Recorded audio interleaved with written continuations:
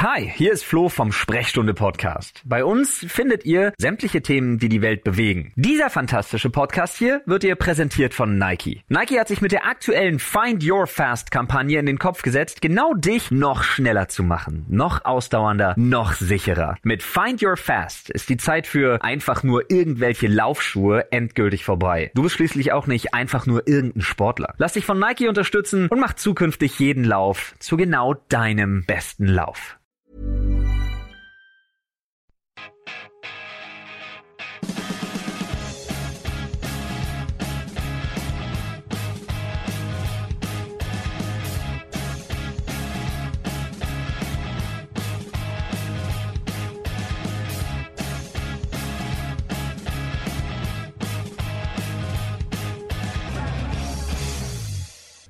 Welcome to the Chelsea FanCast. Another show, another day, a slightly different version tonight. It's that rare occasion when basically we've got so many emails from you for various reasons that we couldn't fit them into the main Monday night show. So we have another special edition of our email dedicated show called In Off the Post, which I, for one, am very much looking forward to. It's just me, Stamford Chidge, and ye old faithful, Mr. Jonathan Kidd. Hello, Chidge. Lovely to be on the show. How are you, dear heart? I'm ye old and faithful. Now, Clayton and Tony... Wrinkled retainer. Yes. Me. Well, Clayton and Tony were being very rude about us yesterday, saying that it would be very much like Hinge and Bracket tonight, or we were doing... Yes, of course. That's what we have to be, don't we? Yeah, or Morecambe and Wise. Yes. You're the one with the short, fat, hairy legs. I'd love to have been one of them because they were really... They were the best, weren't they? I tell you. Weird aside, this has got nothing to do with football. It just makes it, therefore, very Chelsea FanCast. I was always very touched because, you're a bit older than me, as we all know, but my age group kind of coincided with the huge rise of alternative comedy in the 80s. And it was a bit like when punk came along, and it was kind of year zero, and everything that came before it had to be completely trashed. So all the original comedians were absolutely trashed, apart from Morecambe and Wise, who all the alternative comedians absolutely still idolised and looked up to, which I think is the hallmark of how of their genius, really. Yeah, but I think in comparison with some of the other acts, Jim Davidson and Bernard Manning, it was pretty obvious. Well, that indeed. They Chubby Brown. Yeah, absolutely. And that's not a euphemism, by the way, just in case you're wondering. Anyway, Jonathan and I, we've been on air for 30 seconds and we've already meandered off into something completely pointless. This is what we want. This is how it's supposed to be. Channeling my inner Chris Tarrant and Tiswas there. But no, really, this show is all about you guys, really. We are always so absolutely touched that you write in every week with loads and loads and loads of emails.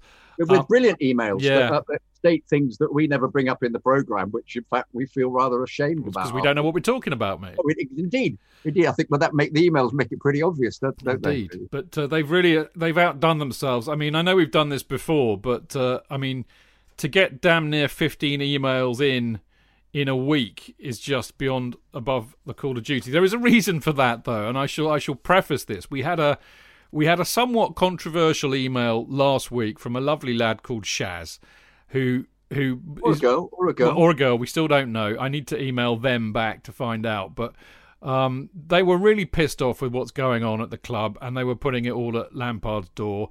And in pretty scathing terms, it has to be said. Now, I didn't really agree much with what Shaz said, but I totally, absolutely uphold his or her right to write in and sound off. Football's passionate. We all have opinions. We're entitled to them.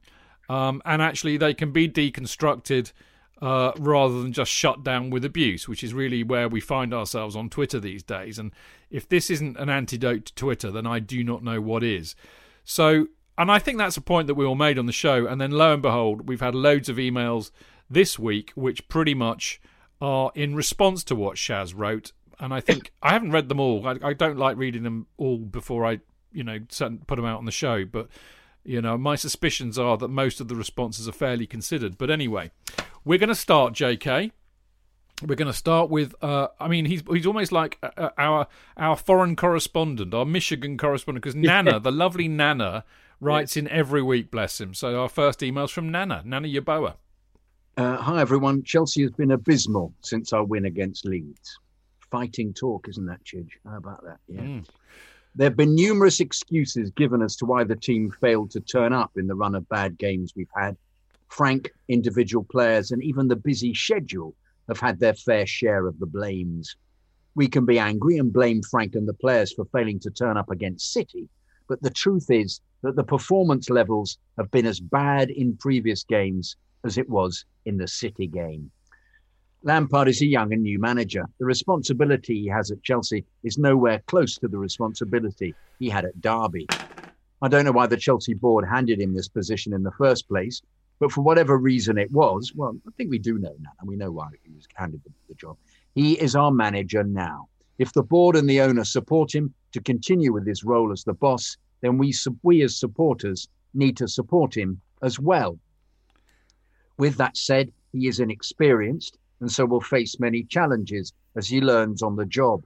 This is what we see now. If we want to keep him, then we would have to suffer with him through these difficult moments because his tactical naivety will continue to show. There is no way around it. He can only learn from some of the poor decisions he makes. On the other hand, if the board and Roman want immediate success, then I doubt their decision to hire Frank and even to keep him right now. Although there's every chance he can turn things around and lead the team to something this season, there's no doubt it'll be difficult. If we want immediate success, we'll have to change, just like our history with managers have been with Roman. If this is a project that we want to happen, and everyone, including the board, manager, players, and we the fans believe in it, then we have to keep Frank and support him. But again, it won't be easy.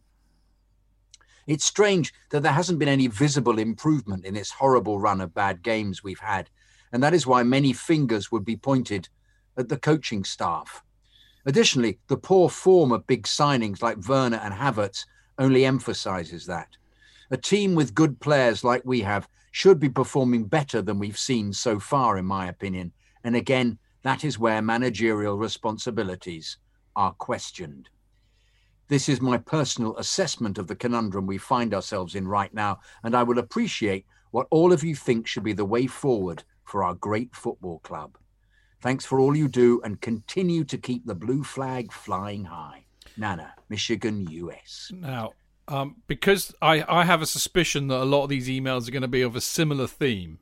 So I think let's read a few of them out and then pick up on a lot, because I think that they're going to make this, and we're just going to end up like in Groundhog Day if we're not careful. But Nana, great email, very considered and duly noted, and we will return to those themes. This is the second one's from John Yates, and he says, "Hi guys, I'm writing again for a second week in a row. Figured I'd share my take on the game and Frank being on the hot seat. I'm certain we had an offensive plan other than just sit back and hope for the counter, but this was basically talking about the City match. But unfortunately, we didn't get much of a chance to implement it, as City was damn good in this match. They pressed for nearly the whole match, and we couldn't do a damn thing with it. Honestly, I don't know if they were that good, or if we were equally as inept. Werner wasn't really given any service, but he did himself no favours by not making runs or getting his ass in the box centrally to receive. The midfield was a mess. Kante had a horrid game. The back four obviously were having issues identifying what the threats were without a central player to key on. We just got outplayed, period. I thought Frank's post-game interview was on point. For all of us supporters, I believe we have to take a step back and get some perspective of where we are, or where we are at as a club. Ironically, the worst thing for Frank was going on the 17-game unbeaten streak. All of our hopes were inflated, and now that we've hit a rough patch and the sky is falling, for some that is, the reality is that we performed well against some okayish sides with a few really good showings sprinkled in. I'm guilty for getting sucked in as well, but I do understand with a side this young, newcomers to the club combined with a young coach, there will be growing pains. I really hope Frank proves me right and gets the opportunity to see this through another season, but clearly things will have to turn around sooner than later, I'm afraid. One last thing, I've muted and blocked more Chelsea supporter accounts, and that's in inverted commas, accounts on Twitter over the last few weeks than ever before. If you call yourself a supporter but only support when things are good, then you're not a fucking supporter. You're a plastic twat and the club surely doesn't need you. It's perfectly fair to criticise and want more from your club, but some of the shit I've seen recently is just unbelievable. I know this was another long one, So please don't feel you have to read it on the pod. Just feels good getting it off my chest. And by the way, if you're ever in a pinch and need a random American voice on the FanCast that isn't one of the London is Blue boys, I'm happy to oblige.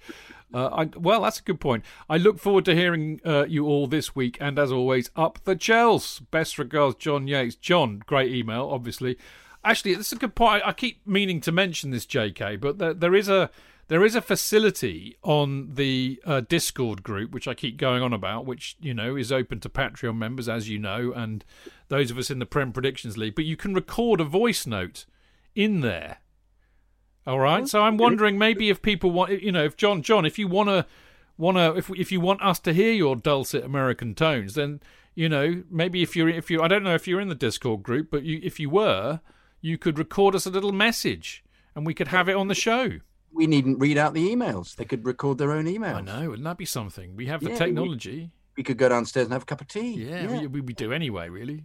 Yeah, yes, of course we do. I saw you wander off then. I did. I wandered off. I went and had a fart in the corner. Do you want to? I think Dan, the lovely Dan Lundberg, writes in a similar vein. We'll do Dan, and then we'll have a quick chinwag about it. Okay, good stuff. Chidgen crew. I'd like to hear your thoughts on the impact of fans in the ground, or lack thereof, and our performances. This is a factor for all the teams in the league at the moment, but I think it might affect our squad more than others. Currently, we have a lot of younger players, both domestic and foreign, who are relatively new to the Premier League, as well as our manager. Having fans in the ground singing their name, applauding when players have mistakes, backing the manager at full time as he shows his appreciation to the fans in attendance, would make such a difference right now. I look back at our successful run early in the 1920 season, and although 1920 season in the 2020s, 1920, and although we had a lot of young players, their confidence was soaring due to our supporters, fans. The argument could be made that because all clubs feel the impact of no fans, that it doesn't really matter. But when I look at the teams ahead of us in the table, almost all of them have squads that haven't changed much over the past 2 to 3 seasons. Other teams have decent chemistry and experience, so maybe the fan support isn't as vital to their success. I see it in small ways with our squad and how veteran players like Silva and Giroud seem to have consistent performances when they're in the squad. I think we saw the importance of support in our performance against Leeds after going down 1-0. There was certainly that wonderful whenever that defender got the ball, everybody went ooh every single time, which was wonderful fun and clearly freaked him out because he then started giving the ball away. Totally. Anyway, I understand why people are frustrated with results, but if there ever was a time to show support as supporters, it's now, whether we're in the ground or not. Dan Lundberg, Chelsea in America. Can I respond to this? Yeah, of course. I think he's absolutely right about I think both Werner and Havertz. I think Havertz in particular, who I just get I think the more that we see him and the more he slowly shows more and more of his clear and obvious skill, I think he's doing really well to have got over COVID. But the very fact that he's got a dog and the very fact that he's obviously he speaks a bit of English, but he's trying to deal with a situation where he's in a foreign country and all he's doing is going to the training ground and then to matches, and his social life is very, very restricted. I think it must be unbelievably hard for him. And if he had, knowing that there was a positive response to his performances, I'm absolutely sure would give him something to look forward to. And I fear for Werner in the same way. I think Werner is obviously, we've talked about it before, how we're not actually sure what his role is at the moment. And in fact, would you believe I went and looked at a Leipzig you mean you didn't watch Leipzig last season? Jeez. I tried to, but it was so difficult because I was watching Inter and I was watching all these other teams that one is supposed to watch, and as well as Chelsea, of course. Funny enough, I saw a couple of goals from Werner who looked great, but they play a completely different way to Frank plays. I mean, based entirely on pressing, but also based entirely on the way the game is going. And this guy, the manager, seems to be a tactical jack in the box, just moves things around according to what's happening in the middle of the game, but huge press. So if you look at the situation with Werner, who is aware of the press and is even pressing himself an enormous amount for Leipzig, they're going to get the ball from mistakes. And so Werner's going to be on his own with one to beat and the goalkeeper, or two to beat and the goalkeeper, which he's great at, running at them, because he gets the ball from their mistakes, pressing.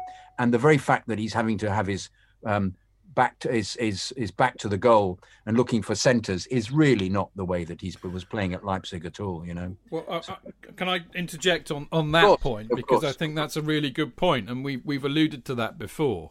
Yeah, and we know from how he played at Leipzig that he has got particular strengths, which I think I agree with you. Running at the ball, being on the last shoulder of the man, he's very, very quick. He's got a great shot. All those he scores goals. It's all those kind of things. But I think we also have to factor in not just how he's being used at Chelsea and how we play, but the Premier League's differences from the Bundesliga. I would warrant that the overall quality of the Premier League is a lot better than the Bundesliga at every level, because I'm sure they've got about three or four teams who are great, and the rest of them are nowhere near as good. Exactly. I mean, Bayern Munich are fantastic, and there are, Dortmund are no idiots. There are some good teams in there, but I think what you'll find in the Bundesliga is that I suspect teams will go for it a bit more. So he can capitalise on those mistakes and have the room. Yeah, on the break, we're not seeing Chelsea on the break at all. No, because teams know how good we are.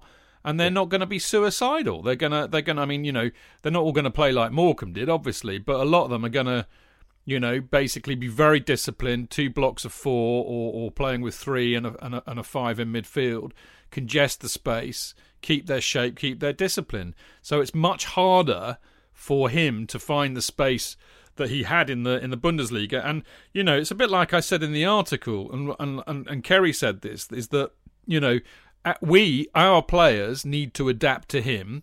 Frank needs to work out a way to get the best out of him, but he also needs to adapt to how Frank wants to play and to the league and to the other players. And that is a process that does not happen overnight. But if he's good enough, JK, if he really is as good as we think he is, he will come good, because quality always rises to the top. Well, I think the evidence of his early season form was there for all of us to see, and he was fantastic. But he's obviously got a blow to his confidence, and I think as Dan is saying, if there was a crowd there, we'd be on it. We'd be not on his back in a bad way. We'd be supporting him, because it hasn't got to that stage where, at least he hasn't come into the team and looked dreadful from the beginning, like somebody like Chris Sutton, who people then just started moaning about after. I love Chelsea fans. Everybody gives somebody the benefit of the doubt for a bit. And then after about 10 games or 15 games, everybody starts moaning a little bit. And then it's wonderful how at the end of the season, everybody says, God, they were dreadful, weren't they? But we are good chaps, Chelsea supporters. And people don't get the bird until... Well, look at Torres, how well he was backed. Yeah. Well, ours was Kesman, wonderfully backed. Yeah, wonderfully backed. We tend to be really good with that. I also think Robert Fleck. Yeah. Oh, hey. Well, poor Fleck just got Fleck. I think the skill of the team around him disintegrated as well. From my memories of Fleck was that the one thing they used to do was boot the ball into the corner and ask him. We all live in a Robert Fleck world. Yeah. Was that the one? It was. Wasn't it? That was it. Yeah. Number 1 is Robert Fleck. Number 2 is Robert Fleck. Number 3 is Robert Fleck. Number 4 is Robert. I mean, we are supportive, and and Andy the Hutch makes a good point on Mixler. He says, JK, that has happened to many of our striker buys. We can't keep asking square pegs to play in round holes. I think that's a really good point. And I think, number one, kind of responding to what JK was saying, I think we do as Chelsea supporters get a bit wobbly when our strikers look like shit after 15 games, because we've been there so many times before, spending loads of money. This was really the whole tenet of my article. Torres, Fleck, Sutton, Morata, you name it. We've had so many strikers that we've rested our faith in who've let us down. But the square pegs in round holes argument is a very good point, because that's really to do with the people who buy the players and who do the recruitment, and also the coach. If for example, let's say Frank was Sean Dyche. Actually, that's not a good example. Let's say Frank just likes to play 4-4-2 with a hairy arse striker, classic number 9 up front, and a little kind of number 8 or something next to him, and they only ever play one way. Then why would you want to buy a striker like Timo Werner, you could ask. Well, the answer to that is, well, they want to change the way they play. I'll still go back to what I said. You know, do you buy horses for courses, or do you buy a lot of very flexible, clever players who can adapt to different systems? And I think in the modern game, Kerry Dixon will always tell you this. I've said this many a time, haven't I, JK? Kerry always says, football is about players, not systems. And I think to a degree he's right. You know, and I think the modern game, what you do see with the best coaches is that they will be changing systems within a match. You know, so I don't believe we have to be as wedded to systems as people think that we are. And actually, players are a lot more adaptable. I go back to that central point, is that this thing doesn't happen overnight. People need, you know, you get a new job. I don't know, let's say you work in the city or something. Just because you were good at your last job and you got headhunted and you go there, you know, you don't join on day one in your new company and perform to the absolute peak of your powers as you were in the previous one, because you got to adjust to the new systems, the new people, and all the rest of it. It's no different in football. Can I just say about the crowds being there? The other thing one mustn't forget is the Everton game, which I thought actually spooked a few of the players. I thought Mendy got a bit spooked by there being a crowd there of such negativity towards Chelsea. Probably by all the Everton fans shouting handball every 5 seconds. Indeed, every time. Well, also shouting out that every single Chelsea tackle was a foul. And if you remember, I think Moss was the referee who was actually suckered in completely by the shouting out and gave foul after foul over absolutely just normal, you know, Chelsea player playing the ball and the ball going out or even getting the ball, because the Everton fans were making such a fuss. So the other thing that isn't influencing the one thing was positive would be that the referees, they're still pretty bad. I mean, some of the decisions made in the FA Cup that I've been watching, my goodness me, some of the idiocy. Once again, Moss did that wonderful thing of sending Keogh off. Did you see that? And luckily there was VAR there, and it was absolutely plain and obvious to all of it. And also, where are the linesmen in these situations? They're not commenting because they don't want to impinge on they're deferring to the ref, as will always be the ridiculous state of play. When it's a naivety, it's things that you know have happened because if you know enough about the game, you know that the centre forward is barging the centre half to force his arm up. You know, Keogh's not going to handle the ball in the middle of the pitch. He's just too experienced. And he was aghast, and I felt for him because he's a decent journeyman player, Keogh, and he was instrumental in helping Frank's season at Derby work well. But so thank goodness for VAR in those instances. But it's meant that the referee doesn't become a homer through not having crowds there, as was shown in the Everton game. How easily influenced they are by crowds. So there's a positive to be had that refs look as if they're actually reffing a bit better. And they've got VAR as a kind of a safety net if they make an absolute rick of a decision, unless, of course, the man in the van happens to be their mate and doesn't want to embarrass them, as we've seen as well. But anyway, I've got off the subject. Really, you surprised me.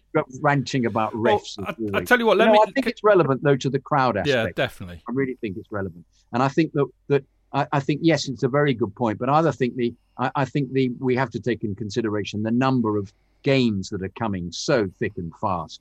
And I'll go for one of my prophecies, which the ridiculous prophecy. I said I thought we'd win everything because we were playing so well. I think we will have this has been a blip actually, and we will actually start winning again, because I think this is happening to every team in the division. I think the pressure. This is if we carry on with the season the way things are going at the moment. I think there may have to be a complete sport lockdown because of what have they got? 20 at the academy. 20 have been. I know. I mean, I think we've been into this in the main body of the show, but there are we're not. I mean, look, I love Frank Lampard to the earth, and hopefully there'll be some time later on the show for me to expand a little bit on why I think we should keep him, but I think that there are so many realistically plausible mitigating circumstances this season, and I mean, Liverpool are not running away with it. They lost to Southampton. They've not won away this season apart from when they beat us, and they were bloody lucky then, if you remember. this is not a normal season. The regularity of the games, the lack of time that we have on the training pitch, with a new team that you're trying to gel, and we have a new team and they are trying to gel, that's very, very hard. The whole COVID thing. But to go back to Dan's point, and by the way, Dan, lovely to hear from you. And we used to mention you in every show because you used to be the distributor for CFC UK in the States. Do let me know if you still are.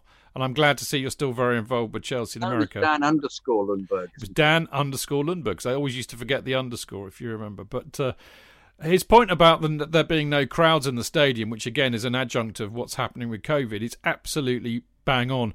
And I think this is central to the whole kind of Lampard in, Lampard out spat that we're seeing on Twitter, because I am positive that had we had a full Stamford Bridge every match this season, and of course, our away support is superb, as we all know, you would have seen an entirely supportive and enthusiastic backing of Frank and the players.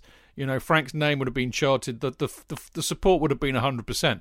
Now, it doesn't mean that we're all, we haven't all drunk the Kool-Aid. We can be critical, we can question things, and we certainly do on the Chelsea FanCast. But when you're in the stadium, it's your chance to really show how much you support Frank and the team. And I'm telling you now, it would have been 100% and foursquare. Everybody would have been behind them. And they're missing that at the moment.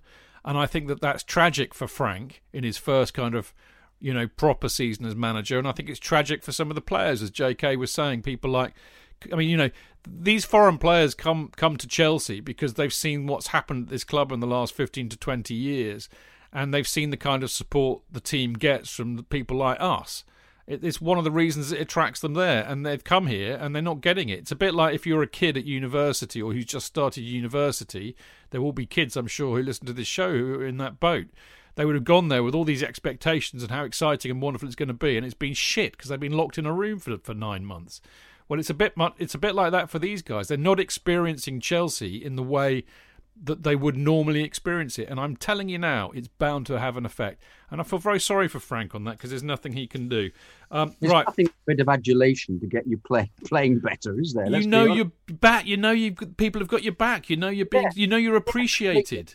Completely. It must be for a 21-year-old playing well at Havertz to score a goal the other day. The fourth goal he scored again would have been his name would have been chanted. He'd have gone off with on cloud nine. It'd have been wonderful for him. It would be indeed. All right, I'm going to read another. We'll do another three, and then we'll have. Do you want to talk about a couple of the others? I think we're incorporating some of Nana and John's points in what we've just discussed. I know we were alluding to Dan there very much. Let's do this next three, and then we'll have another bit of a chat. Anyway, this one's from our great friend Vinod Iyer, and I have to say for Vinod, this is almost like a paragraph. It's the shortest email I think Vinod has ever sent in. But anyway, he says, "Hello everyone. Wishing you all a very happy new year. I know I'm late in sending this email, so I'll keep it short. Firstly, results like the recent ones are par for the course. I doubt Frank cannot see what we do. In fact, I suspect he sees more. Secondly, we all underestimate how difficult it is to get people to do your bidding. Well, I have to say, Vinod, I've never had a problem with that. Everybody does what I say when I tell them to. Don't you, Jonathan? Yes, of course. See, it's easy. Anyway, it's very difficult to get people to do your bidding. How they can fail to follow the simplest of instructions when they are under pressure. And finally, I wish Frank wins at least one trophy during his reign, even the League Cup. That's gone, mate. We can't win that one. Maybe the FA Cup, eh? How absolutely delightful it would be to see the celebrations. Absolutely. That's all from me. Thanks for the great work. Up the Chelsea. Best regards, Vinod." And the next one's from Andrew Gray. I'm a bit worried about the fact that Vinod says at least one trophy during his reign. So he gets the impression is... I take it back then, because he was talking about, yes, I missed that point. I thought you meant this year.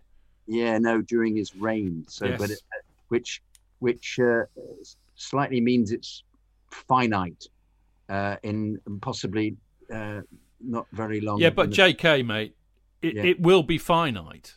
Oh, ultimately, but Frank Lampard will ultimately either leave or be fired from Chelsea as a manager. He's going to win more than one trophy if he carries on for a long time, isn't he? Well, let's hope so. He won't be given the opportunity. Let's hope so. Let's hope he will. Anyway, next one's from Andrew Gray. A good snowy dawn to all whom has joined Chidge and JK this round. A fine opening sentence, Andrew. Almost poetic. I don't really understand it, though. But anyway, a text just woke me. Oh, I see, a snowy... right. A text just woke me at 3:30 a.m. Tahoe, California time with a proposed lineup change and the blanketing statement, could it have worked against that city? Not sure anything would have worked on Sunday. This ground my gears into getting out of bed, putting the kettle on, and writing new lot. There's no need to go into the proposed lineup sent in this text because it's like beating a dead horse. I'd rather direct my energy towards Roman's sharp axe and the quick to judge Twitterverse I hear so much about, but personally abstain. As I see it, there are 3 issues at hand that all need a little patience. Frank, the lineup, and the new guys. Sir Frank of Lampard's success last season should buy him more time than the #FrankOut crowd are shouting for. How many times have all the players been available for his selection? 2 or 3? Who's to judge him upon that? We'd all like to see more effective in-game adjustments when possible, which is a growing concern in my eyes. Pep and Klopp didn't show immediate success, and I'd urge Roman's sharp axe to take note. The lineup. The fucking lineup. Again, we've only had all players available a few times and shouldn't judge how square pegs work in round holes. Chidge, what you said earlier. Patience, Danielson, patience. With the lack of time all players have had together on the training ground, I suggest getting back to basics. Don't think, just work. Make a forward pass without asking for a co-signer approval. Tim O'Verner will be ready to run. Just put the ball in behind first time. Giroud and Tammy want the ball in the air. Pulisic wants the ball at his feet to turn.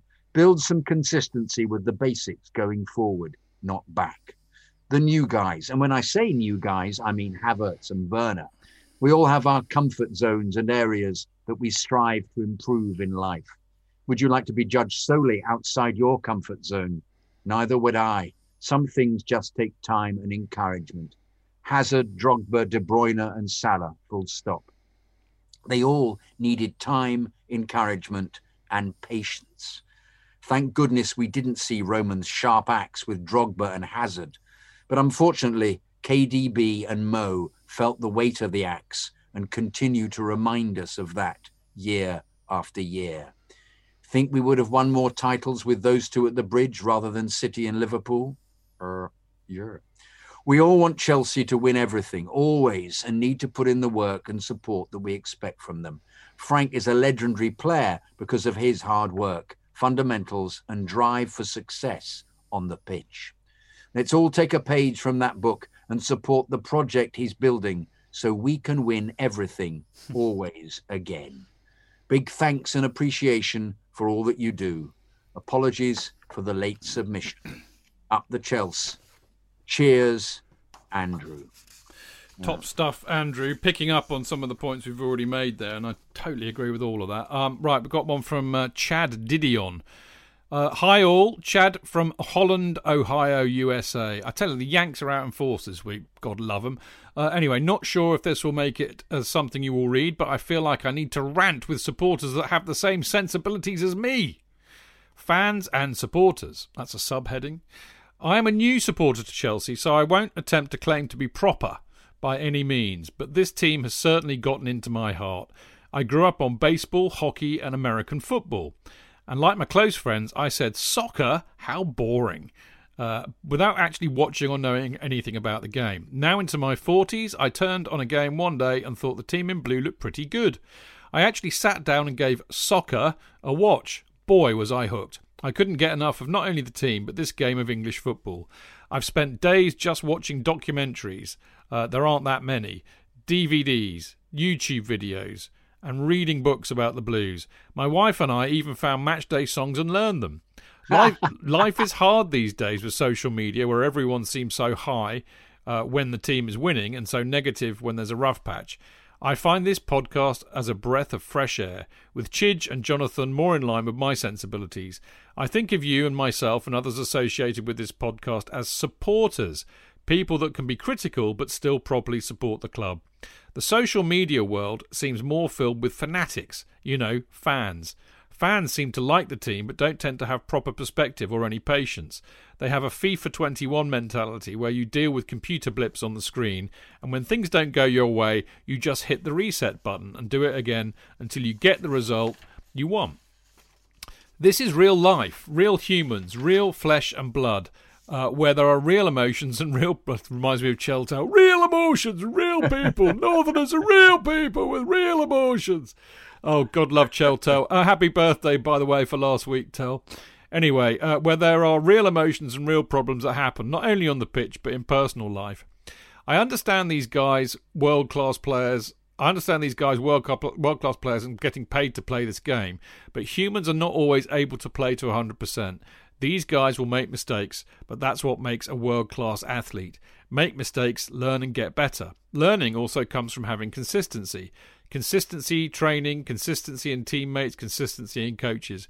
We certainly can agree this past year has had very little consistency, unless you call being nervous, confused and maybe a bit scared every day about a pandemic consistency.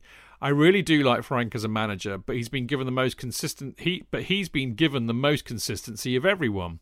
Consistent pressure, consistent second-guessing and consistent negativity from fans. The guy has been coaching top flight for all of a year and a half and has had to form a title-winning team with one full transfer ban.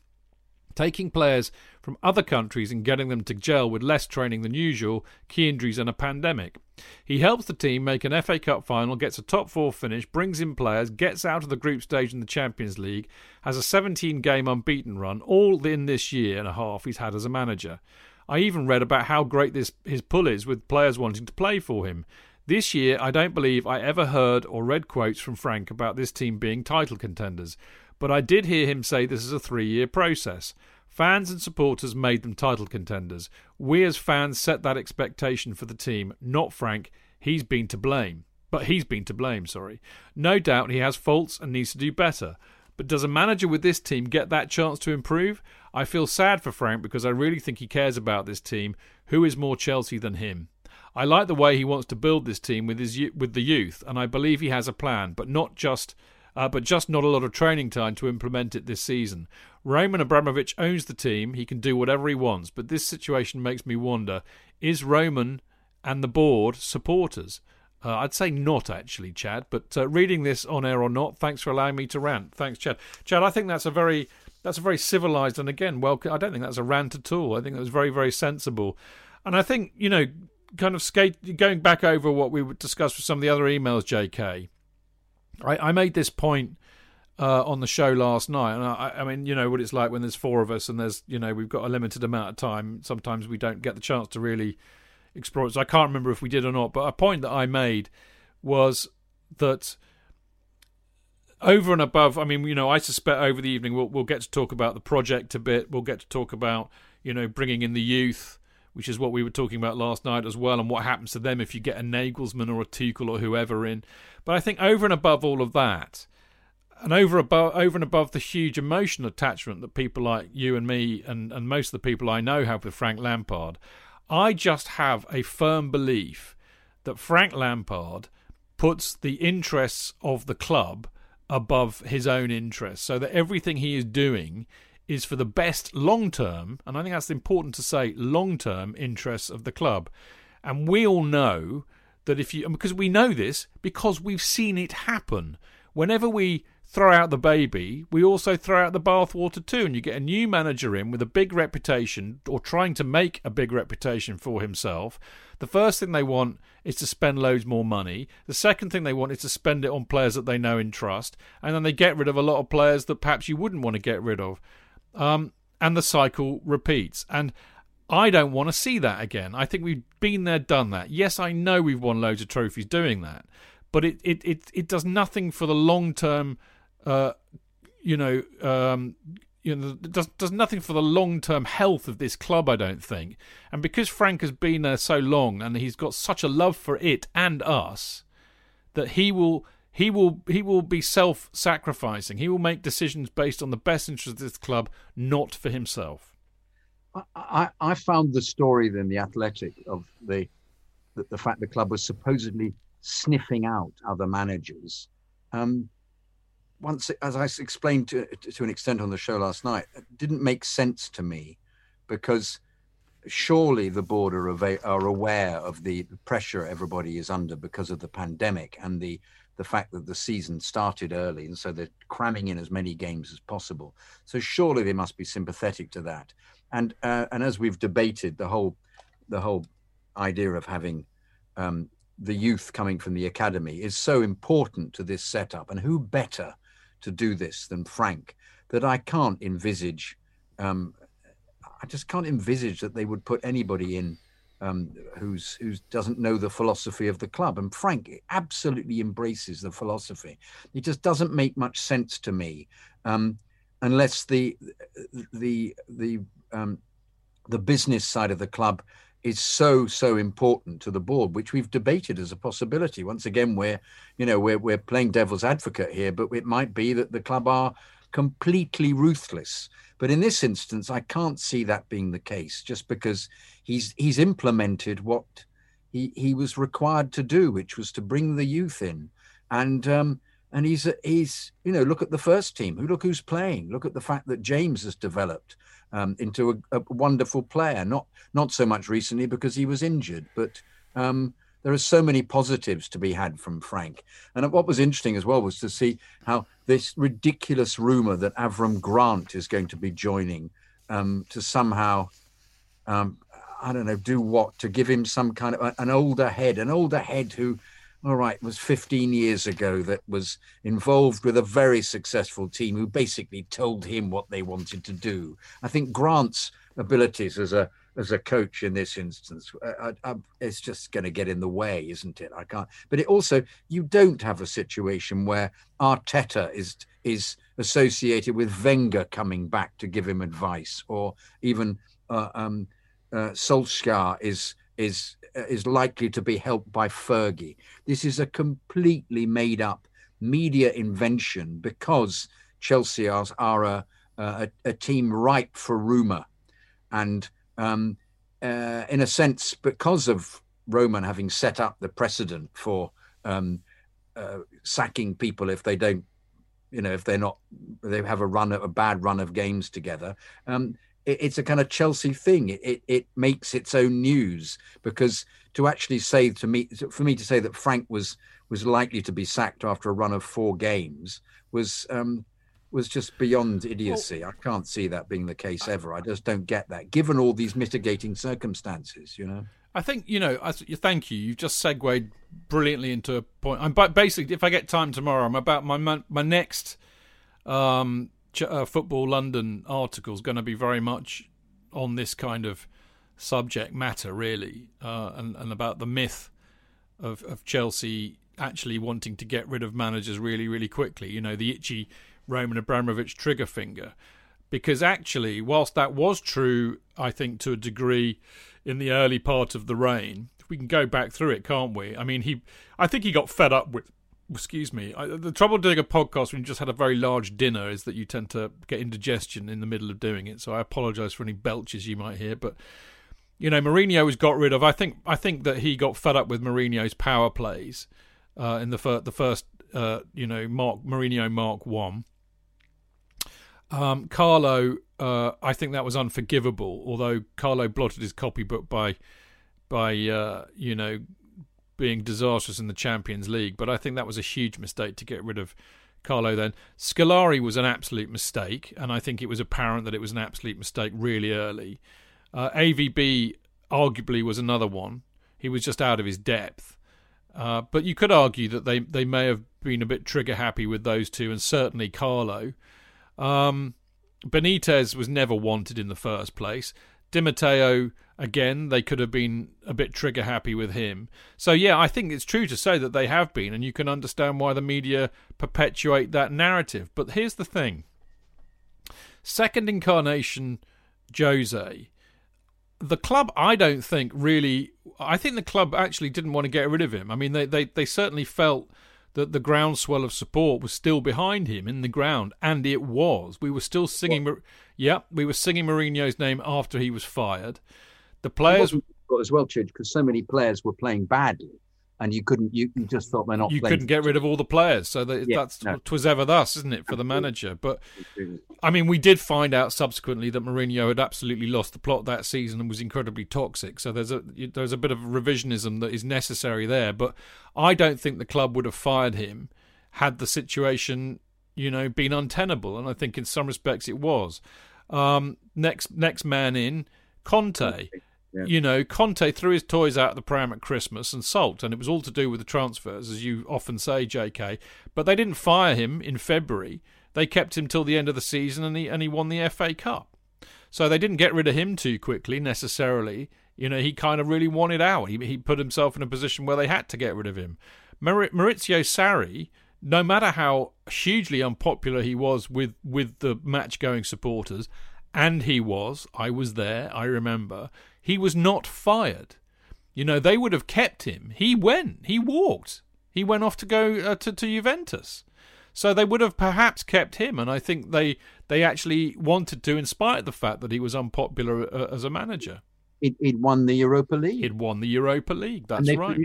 They finished third. And they finished third. So, I think that actually, more recently, and again, that this has to be put aligned to the club's business perspective over the last few years, when and I know this is going to sound daft, when they spent a lot of money on players, and of course this is the other trouble about having managers coming and going so quickly, but I think they absolutely, it's always been part of Roman Abramovich's plan to bring in players that they have developed in the academy, because they're homegrown. It's something that Roman has created and developed himself, if you like, through his largesse. But also, it means they don't have to spunk, £500 million every other year to rebuild the team. They're doing it more organically, and it saves the money in the transfer market, or allows them to spend it in a more targeted way on real world-class players to add into the mix. And secondly, they have, huge profit potential from a resale value. If an academy player that they spent no real money on can be sold for 100 million in about 5 years, that's good business. And I definitely think that's what they want to do. And they've tried. I think they would have been prepared to try it with some of these managers, but they just haven't been able to, for one reason or another. So I don't think they'll be as quick to fire Frank as people think. I think also the youth that Frank has brought in, like Mount and James and Adoy, for example, are just getting there. And I think in 2 years' time, all three of them will be world class. So I almost feel that there is a certain amount of they can get in the first team, but they still have to then play in the first team for a year to get that consistency.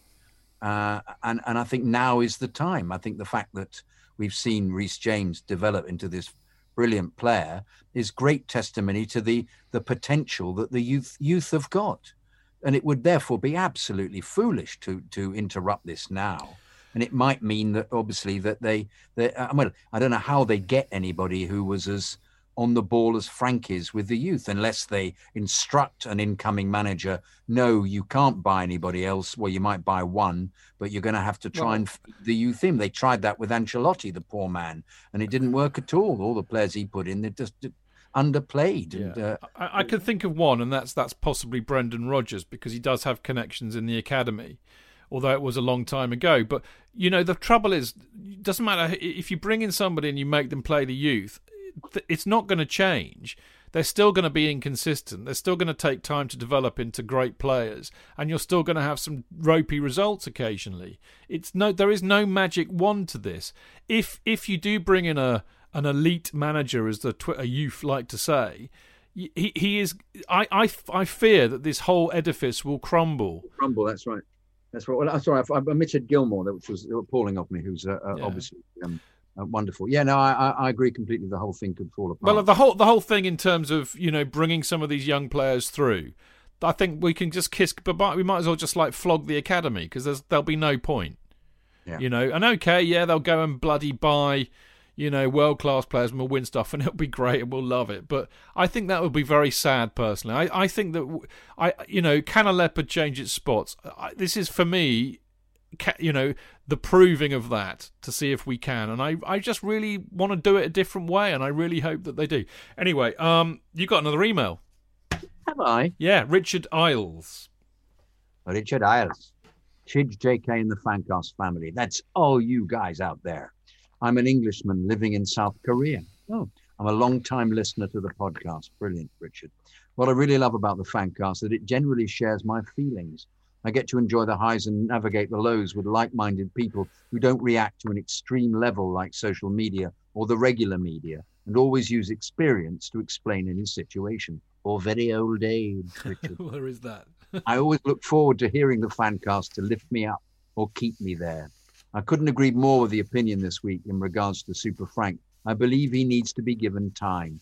We have a unique season, no time to train, no pre-season, and new players to integrate, among other issues. Things are changing fast for all teams this year. Arsenal are bad and maybe okay again. Man United the same. Spurs were seen as possible champions. Crazy. Plus, we're not even halfway. Absolutely.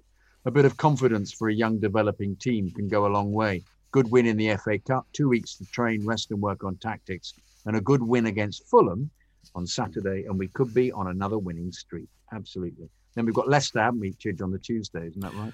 We got 2 games a week for a while, haven't we? Yeah.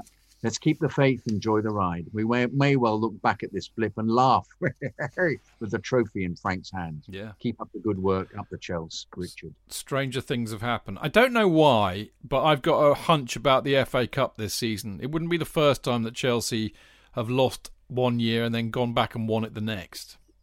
Yes. And well, as we said last night, I'm looking forward to us drawing very low-level sides that we just low quality sides.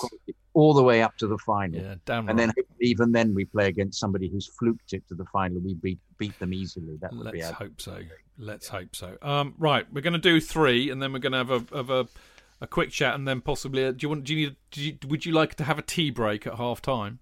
Very sweet of you. Thank you. I'd love to. I thought you might. All right, this is from Matt Scott, who says.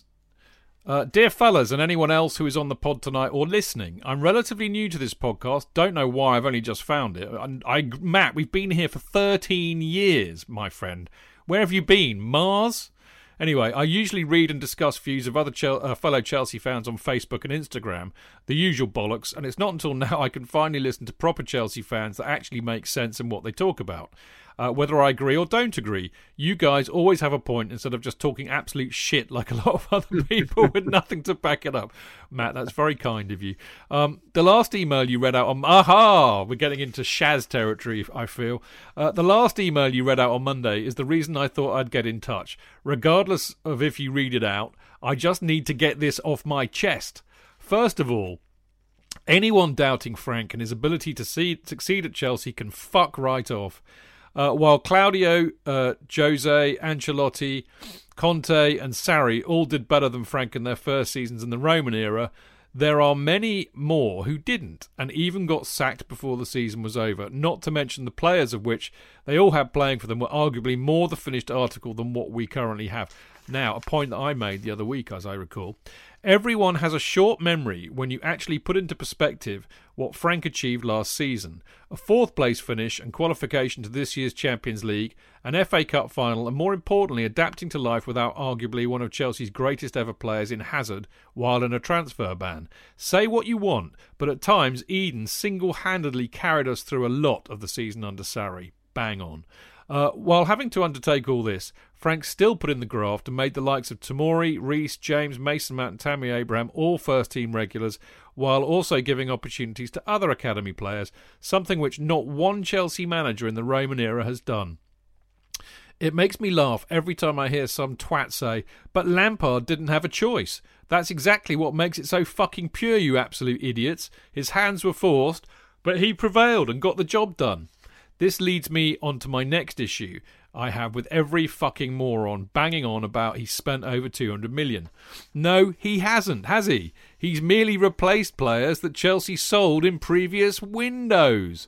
In my honest opinion, I don't even think Frank wanted Timo or Kai Havertz. I think the likelihood is he only wanted Ben Chilwell and Silva once he knew he could get the Silva deal done. That's actually not a bad point. I also firmly believe he wanted Declan Rice, as we truly lack someone in midfield who is physical like the players he played with Frank. which again is a really good point, which we don't discuss enough, actually. Matt, you should replace me and Jonathan immediately. You're already bang on point. Regarding most of the signings, for me, this is something the board have taken advantage of in the current world we live in, where they've looked to the future and brought in some of the most sought-after players in Europe when other clubs financially couldn't. This is certainly not down to Frank. I think that's an excellent point. Good point, but I would still debate it because I don't think they would have just said to him, we're buying Werner and Havertz and Ziyech. He would have been in the mix because that's what Petr Cech's for. Yeah, he debates with the board. They wouldn't have just. No, I agree. Frank would have. I mean, put it this way. Jonathan, you're about to. You've just written another play. What you wrote. And you're putting it on at the Royal Court, and you can get me in as the lead, and I'm pretty good, and you like to give idiots a chance because you're all heart. And then somebody says to you, Jonathan, I could give you think of a great couple of actors. I can't think of any now, and I've come to it. Let's say what's his name? Cumberbatch. Samuel West and Benedict Cumberbatch. There you go. I can give you Samuel West and Benedict Cumberbatch. Yeah. You'll have to pay a lot of money for them, and you'll say yes, please. I love Chidge. Yes, but yes, please. Can Chidge be stage manager? Chidge can make the tea. Can Chidge sweep the stage? Yeah. Because you would. And so I think, in a sense, Frank knew what he wanted and Frank knew what he needed. But if the club say, look, Frank, we've got a real advantage here because none of the clubs can afford to spend loads of money because of COVID. And we've got this windfall from all the money that we made from Hazard and the like, and also didn't spend any because of the transfer ban. So we're in a position to buy some really quality players, and we can get Timo Werner and Kai Havertz, who are amongst the most sought-after players in Europe. What do you think? Frank's not going to say, no, it fucks with my plan, I don't want them. He's going to say, yes, please, get them here now. Not going to say that's unfair on Tammy, and I'm happy with Giroud, is he? No, he's not. Say, but of course he will have been asked. I mean, so I don't think that's quite right that we're saying it wouldn't be down to Frank. And I say I keep going on about Petr Cech, who is such a different person to have in the club, who is clearly a conduit between the board and the manager. So that would have been taken into consideration. I just think it's for what the reasons we've been talking at the moment, the two of them haven't clicked, but they will. I feel that with I mean, let's be honest, Ziyech had a really fantastic game against Morecambe. I know it was only Morecambe, but he looked as if he was coming back into it again. And the advantage of having somebody with such a magician like left foot, I think they'll just start scoring again. In fact, I think then the confidence will rise, and I actually think Ziyech is very important to the next few games. Actually, in fact, the future of the season. I know we're halfway through Matt's email, and I will carry on. But that's a really good point, actually, JK. Another one that we haven't really made on the. It's funny, isn't it? Actually, doing the show just me and you and a few emails, it gives us a bit more time to think, actually, which is interesting. It's just like it is organised chaos. The Monday night show, which is kind of why I love it. But another thing that I've thought of here is that I think the kind of players that we've got in that team, they are possibly a real confident side. A confidence side, not a confident side. So when they get on a roll, they suddenly feel they're 10 foot tall and impregnable, and they just go on. And I could see them doing that. And then when they get a setback, that confidence just disappears. It's like, doesn't it? Because I felt actually the tempo went up after Mount scored the goal against Morecambe, and which was a terrific They're goal. Skittish, like a racehorse. Yeah, absolutely. You're absolutely right. And when they got the second goal, and the second half they came out, it was a different side. And so, I absolutely agree with you. I think there's a huge confidence thing about the team. It's also about the way the ball is flicked about, which they obviously do on the training ground with ease because they're all class players. But then you just think, oh, they're not getting it. They're just not being as slick as they normally can be. But they relax, and suddenly the ball's pinged about, and you think, this is a top side. Yeah, definitely. Interesting. Let's finish Matt's email, because Matt, your email's so good we've had to break off from it to talk about what you've been writing about, but well done you. Right. He says, also, I'd like to point out to the Frank out clueless plastics that we brought in 6 first-team players that will, when fit, be in that starting 11 week in, week out. That is literally over half of our starting 11 changed in one transfer window. If you think it will click just like that, then again, feel free to fuck off. This building process takes time and patience. Klopp and Pep have done it over time at Liverpool and City, mainly Klopp, and I don't believe for 1 second that either of those two would have us sitting at the top of the table right now, given the fact that the Chelsea board, not Frank, have made wholesale changes to our starting 11, although I think there's a bit of conjecture about that, Matt. But I think all would agree that the only part of our side that needed fixing was defensively. Then throw in a couple of squad players and we were done in the transfer window as far as I was concerned. I sincerely hope that between now, while I'm writing this, and Friday night, that Frank is still in charge of my much beloved football club. Because if he isn't, what was the point of trying to build something so organic and pure? Much love to you all. Absolutely love the podcast. Up the fucking Chelsea, Matt Scott. Matt, we absolutely love you too, mate. Up the fucking Matt Scott. That is a brilliant email, and you know, it just again it kind of reiterates what we were saying. What's the point of the project if you don't see it through? You know. Anyway, but also I you know, there's a slight pessimism there, which is born, I think, over the fact that you know we are Roman is itchy on his trigger finger with managers by thinking that he would be out after this short blip. I think if they carry on playing really appallingly for about 10 games, I think you then have to start looking at the whole setup. But I don't think that's going to happen. I think because some of the players are just too good, and all they need to do is just be allowed to express themselves somehow. Whether he changes the setup, I mean, I'd really like to see Werner play with someone else up with him, with Tammy. I think we've established that he scored more goals with Tammy up there, but that effectively means he's going to have to then change the setup. And we did play very well with the 4-3-3, so it's a tricky one, isn't it? But yeah, I just think this is such a strange season that the board would be absolutely, for me, it would be so weird to get rid of him after 4 or 5 games. You know, I think really the media have pushed for this as well, because they really do like to kick Chelsea when there's a slight problem. They do. I think Arsenal did not have this same problem with being down at where were they? 16th, the lowest ever. They did not have under Arteta, and suddenly they've won a couple of games, and everybody's in love with them again. No, you know? that's the way the narrative goes, isn't it? It's the soap opera nature of what we're dealing with. There's right. I think we've got the first of our Shaz responders, Harry Burke, mate. Harry Burke. Hi, guys. Long-time fan of Chelsea. New fan of the show. Love what you guys do. Thank you, Harry. Brilliant. In regards to the letter you received from Shaz in the latest episode, I'd just like to make a few things clear. As a fellow youngerer, 26. Well done, Harry. Much of the younger generation, those who've lived with incredible Chelsea success throughout the majority of our footballing lives, do not wish to be associated with Shaz's petulant beliefs. Shock horror. Some of us are capable of seeing the bigger picture. Some of us don't whinge and cry and bitch and moan the second Chelsea drops out of the top 4. Some of us can handle not winning a trophy. Some of us show respect where it's well and truly due, R.E. Mount in particular. Shaz's points on Arsenal in particular irked me. Shaz does indeed sound like more of an Arsenal fan than Chelsea. Aside from the fact that was not our worst performance, nor Arsenal's worst team, Shaz seems to have completely missed what a freakishly lucky game that was for Arsenal. Their goals were a non-penalty, a free kick, and a botched cross. On any other day, that's a draw, and we forget about it within a week. Shaz, mate, get your head out of your arse, you entitled, spoilt brat.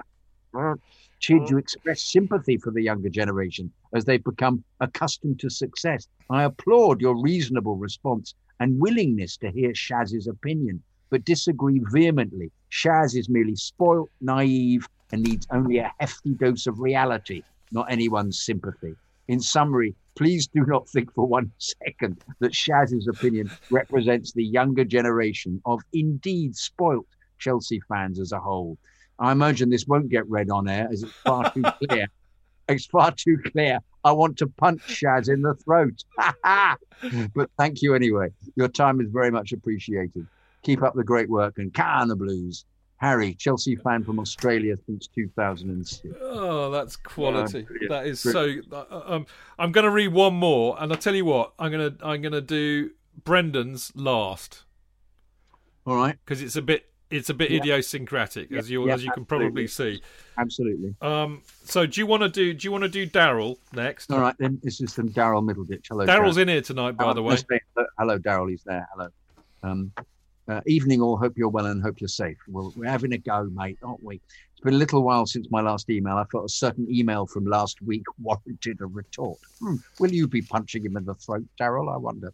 Whilst I firmly believe that everyone can and indeed should have an opinion on a subject, it would seem some opinions are rather more considered and thought out than others, which it would appear are of a more reactionary nature.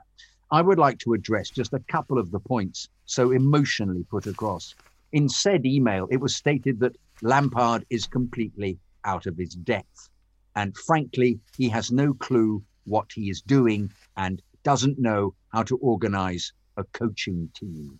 Let's look at the facts based on their first 55 games in the English top division.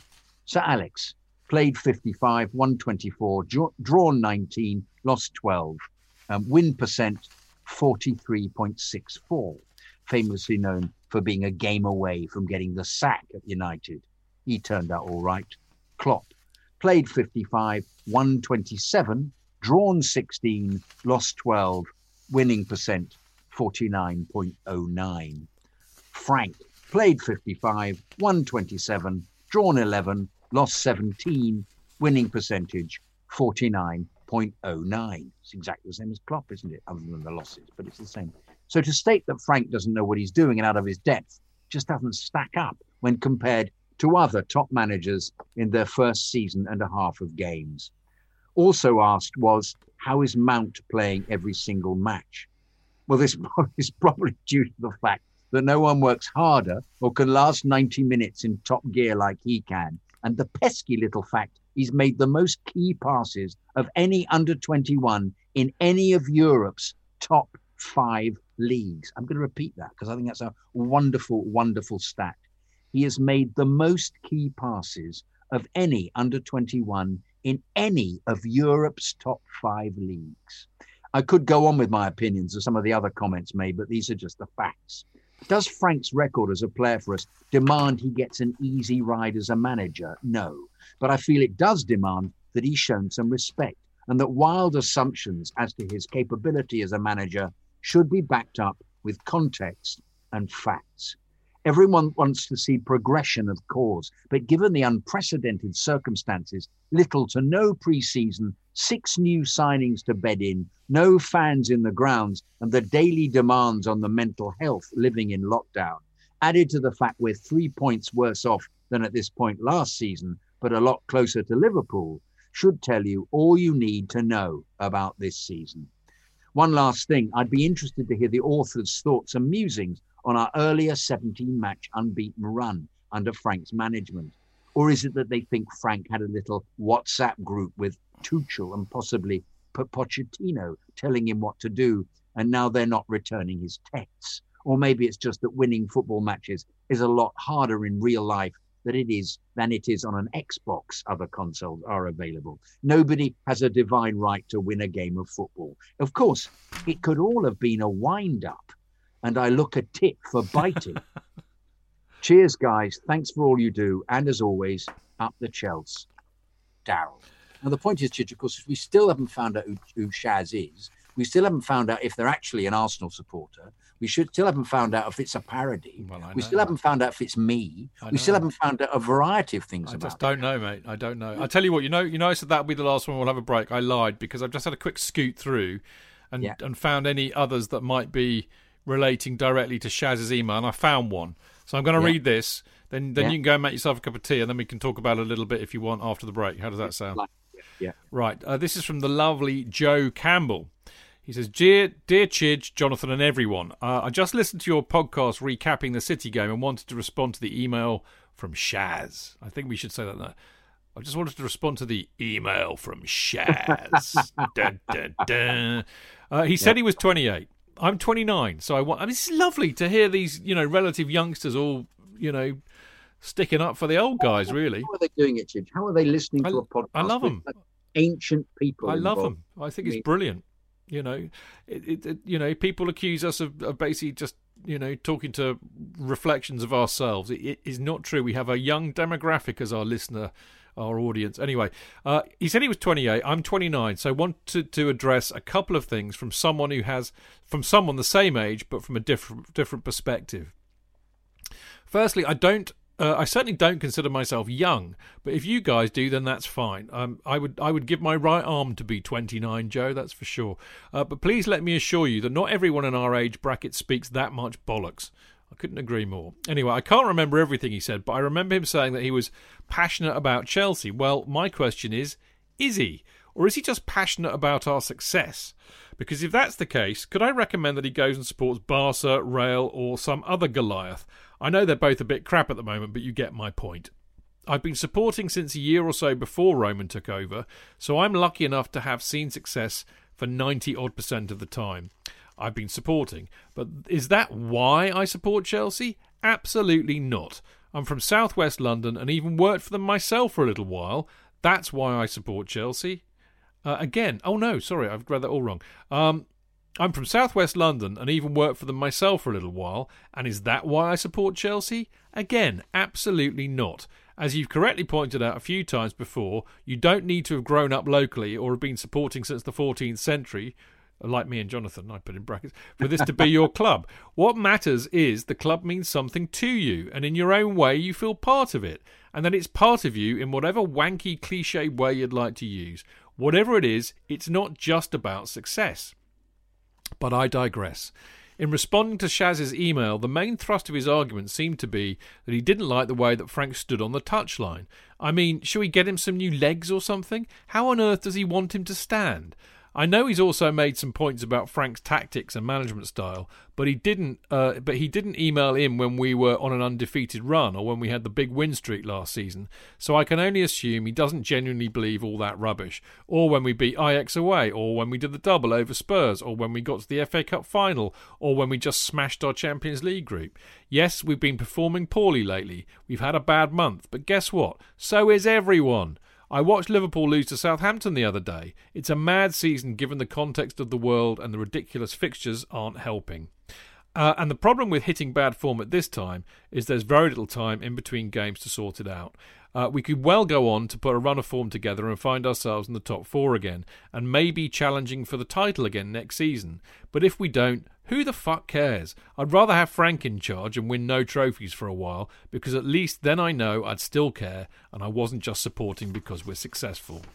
I was really getting pissed off with the club and the team during Conte's second season, and especially with Sarri. I would never quit, but I really didn't look forward to watching us play then. When Frank took over, I was sceptical it would be the right time, but seeing him in charge, with our academy players being crucial to the team, I feel genuine excitement and anticipation every time we play, even if we did get dicked the last match. Thanks for taking the time to read. I should probably go back to work now. All the best, Joe Campbell. Joe, that is a fabulous email, mate. What a it's really delightful to get emails from the youngsters actually who are really echoing a lot of the thoughts that the old gits like me, Jonathan, and the rest of my mob say, which really just proves you either get it or you don't get it, I think. Anyway, what we're going to get now is a little break. Jonathan can go and make himself some green tea, and then we will be with you in a short while after this interlude. See you in a minute.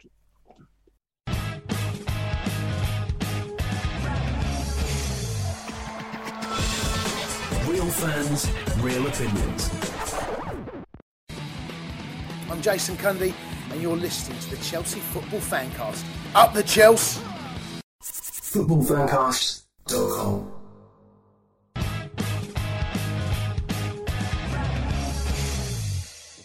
Welcome back. This is the Chelsea Fancast special edition called In Off the Post, where we get through our bulging post bag. I was almost going to say we get through our bulging sack, but that sounds a bit, carry on, doesn't it, really? I've got my wonderful carry-on guest, Mr. Jonathan Kidd, with me tonight. Well, stop messing about. Stop messing about, indeed. Lovely to see you, old bean. I think great fun first hour we've had, or hour and a bit we've had of the show, and we kind of left it really with some very interesting responses to Shaz's email. Shaz caused a bit of a ruction the other week when we had an email where he was pretty scathing about the team and but in particularly Frank Lampard, which touched a nerve. And like I said at the time, and I'll reiterate again. I mean, I love all your points. Particularly lovely, wasn't it, to get a couple of emails from some people of the same kind of age as Shaz saying we're not all like him. I mean, look, football is hugely passionate. None of us like losing. None of us like it, and we can often go on a bit of a rant afterwards. And I think people are entitled to do that. So I have no problem with. I'm sure. I mean, it sounds to me like Shaz wrote that email, Jonathan, like right after the match, and actually, what for him maybe there was an element of catharsis, and maybe in the cold light of day, if he'd had the time to think about it a bit, he might not have written that email. So I kind of feel a bit bad that he's getting a bit singled out and pilloried here, but he's young, and that's what we do when we're young. But to be fair, a couple of those performances were absolutely appalling, and you just wonder why the team performed that way. And you always look at the coaching staff first, don't you? That appears to be the case. If the whole team has played abysmally, if one player plays abysmally, they can be subbed off, or you think what was going on with them. They're not normally like that. When the whole team plays absolutely without energy or without any application, then it becomes you look for a possible scapegoat, don't you? It's Chelsea supporter nature. And, I was seething at the end of it. We all wrote negative things on Twitter. We all said, the sooner we forget about that, the better. But then we're always then referring back to even worse performances in previous seasons, because you have to put it in perspective. But yeah, possibly it was written in the heat of the moment. And as I said at the time, I get it. I get where he's coming from. But then you have to apply your whole approach to the whole setup with the club and the mitigating circumstances, and then you become less angry about it, and you always hope is the mind killer, isn't it? You're always hoping that they're going to come back and play as well as they did. I always feel sorry for the teams that play marvelously, as we appear to have done at various phases over the past 2 seasons, and then drop off, because you always look for a reason. Is it the manager? It's when they start off dreadfully and get worse and worse and the team just goes down the division, then you know exactly where you are, and you can find the proper scapegoat in the manager, because yes, he's not managing to make them play together at all, as happened in Jose's sacking season. So but yeah, so I have to say I like the fact that we're responding to it. I like that. I think that's a really positive thing, actually. Yeah, we've got some. It's creating a really good debate. It is. Actually. It is, yeah. And I'm all for that. And I don't. In my old age, I was incredibly abusive when I was younger. When I was these guys' age, I was an absolute firebrand, an appalling person. If anybody's been listening to this show long enough, then they just need to go back to 2013 when we had Benitez in charge, where I had basically an outbreak of psychosis for a year. I booed. He was down below me, of course. No, I'm talking about on the show. I went pots on the show for an entire year. Lost the plot. Yes, and I was in my 40s then. I should have known better. But yes, I was thinking more of actually at the game, because I've seen you at the game be apoplectic, standing next to me and me going, Chidge, can you sit down, please? Can get thrown out. And similarly with the booing, I actually got told off by a steward for booing Benitez, because I was getting it was non-stop. Well, I was at Brentford when we played them in the cup. Me too, yeah. Where he got absolutely excoriated to such an extent that Steve Atkins hauled Tim Rolls out, who was the chairman of the Supporters Trust at the time, to tell him to try and get us to stop it. And Tim just looked at him and said, "Seriously?" But I heard myself on that YouTube clip using the C word rather liberally. Okay, and it wasn't Chelsea.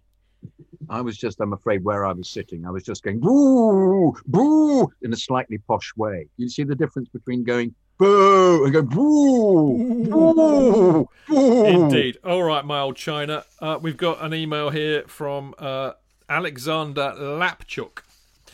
Alexander Lapchuk. Alexander. Is that me, old chum, or is that No, you? it's me. It's me, then you, then we've gone so then out of you, then me. So what I might do is I might plonk Brendan's email in between it to make it work. Anyway, will you guide me? Yeah, don't worry. I'll just give you a shout.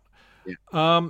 All right. So Alexander Lapchuk, he says, "Good evening, Chidge, JK, and once again, whomever gets their FanCast cap for tonight's show. The seat's empty, isn't it? It is. Everybody's been well capped. Anyway, I write this on the first day back into UK Lockdown 3, hoping you all stay safe in both mind and body throughout this rather wank time." Quite right, Alexander. Now, I'm writing to voice my opinion on the deficiencies in this Chelsea squad. I personally believe it is the best group of players we've had since this side of 2012. I would even above title-winning squads. I would even say that it's above title-winning squads we've had since then. I think that's not a bad shout. So what are we lacking compared to the cup-winning season conquering Chelsea squads previously? A bloody big game player, a match winner. 2009 FA Cup final, Chelsea 2, Everton 1. Who scores? Drogba and Lampard, cup final specialists. 2012, that glorious night in Munich, was a collective performance by the whole team, but ultimately the big drog was the difference. And Czech, of course. 2019 Europa League final, Hazard puts in a cup-winning performance. Countless big matches and cup finals were won due to the likes of Drogba, Hazard and Lamp stepping up. Let's compare this to our current group and possibly, putting Giroud aside, I see no one else who can win us a game when it truly matters. We have talent in abundance, players who have all the ability to step up and be that big game man. Yet when the whistle blows and the games are underway, it's like they just don't believe in themselves. Fuck's sake, Pulisic, you're faster than some motorbikes. Run, man, and once you're close enough, fucking shoot. The fella seems so reluctant to shoot at risk of another injury, and that it's almost wasteful having him out there. Bit harsh, possibly, Alex, but it's not just him. It's this whole art. Oh, this is manna to your heaven, mate. This email. I can't wait to hear what you say, because this sounds like Jonathan Kidd. It's not just him. It's this whole Arsenal-esque philosophy of passing the ball into the net. I should read this in the style of Jonathan Kidd. Passing the ball into the net. Gone are the days when someone just having a pop at a goal. May I say what a brilliant impersonation of me that is? I've known you a long time. Yeah. I wish you would do one of me. I'd be intrigued to hear it. Anyway, that Man City... I'd be pleased to. Which do you want to be? That's horrible. I don't love you anymore. Anyway, that Man City goalkeeper was on his debut. He could be quality, but it's probably a bit shit compared to first choice Edison. Find out. Have a shot and test him. I, for one, missed the midfield of 2009. An absolute abundance of goals from all of them. Mikel aside, of course. But Essien, boy, could he spank a ball. Lamps scored 20-plus goals a season as standard. Ballack was simply brilliant. Joey Cole mesmerising. Deco, for fuck's sake. We had a gluttony of midfield 30-yard goal-getters. Mount, Kova, Kante, Jorginho, Havertz. I just can't see them collectively getting 20 goals a season.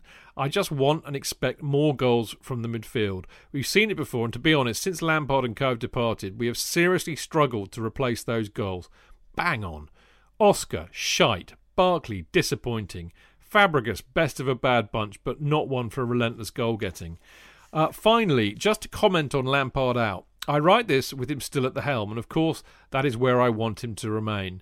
I'm very much pro-Lampard, and for those doubting him, just a point to note. In 2009, Frank took an intelligence test, and Chelsea's then club doctor revealed Lamps had an IQ well above 150, putting him about halfway towards Chidge. No, it doesn't say that. Putting him in the top 0.5% of the world's population. Einstein's was 160. So just in case you're not picking up what I'm dropping here, is that this man is incredibly brilliantly intelligent.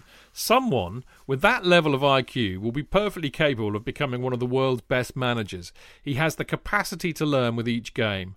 I, for one, learn best when I fuck up. Learn from my mistakes. And that is essentially what's happening here. Super Frank is learning. Every game we lose is shit for now, but it's teaching him a lesson.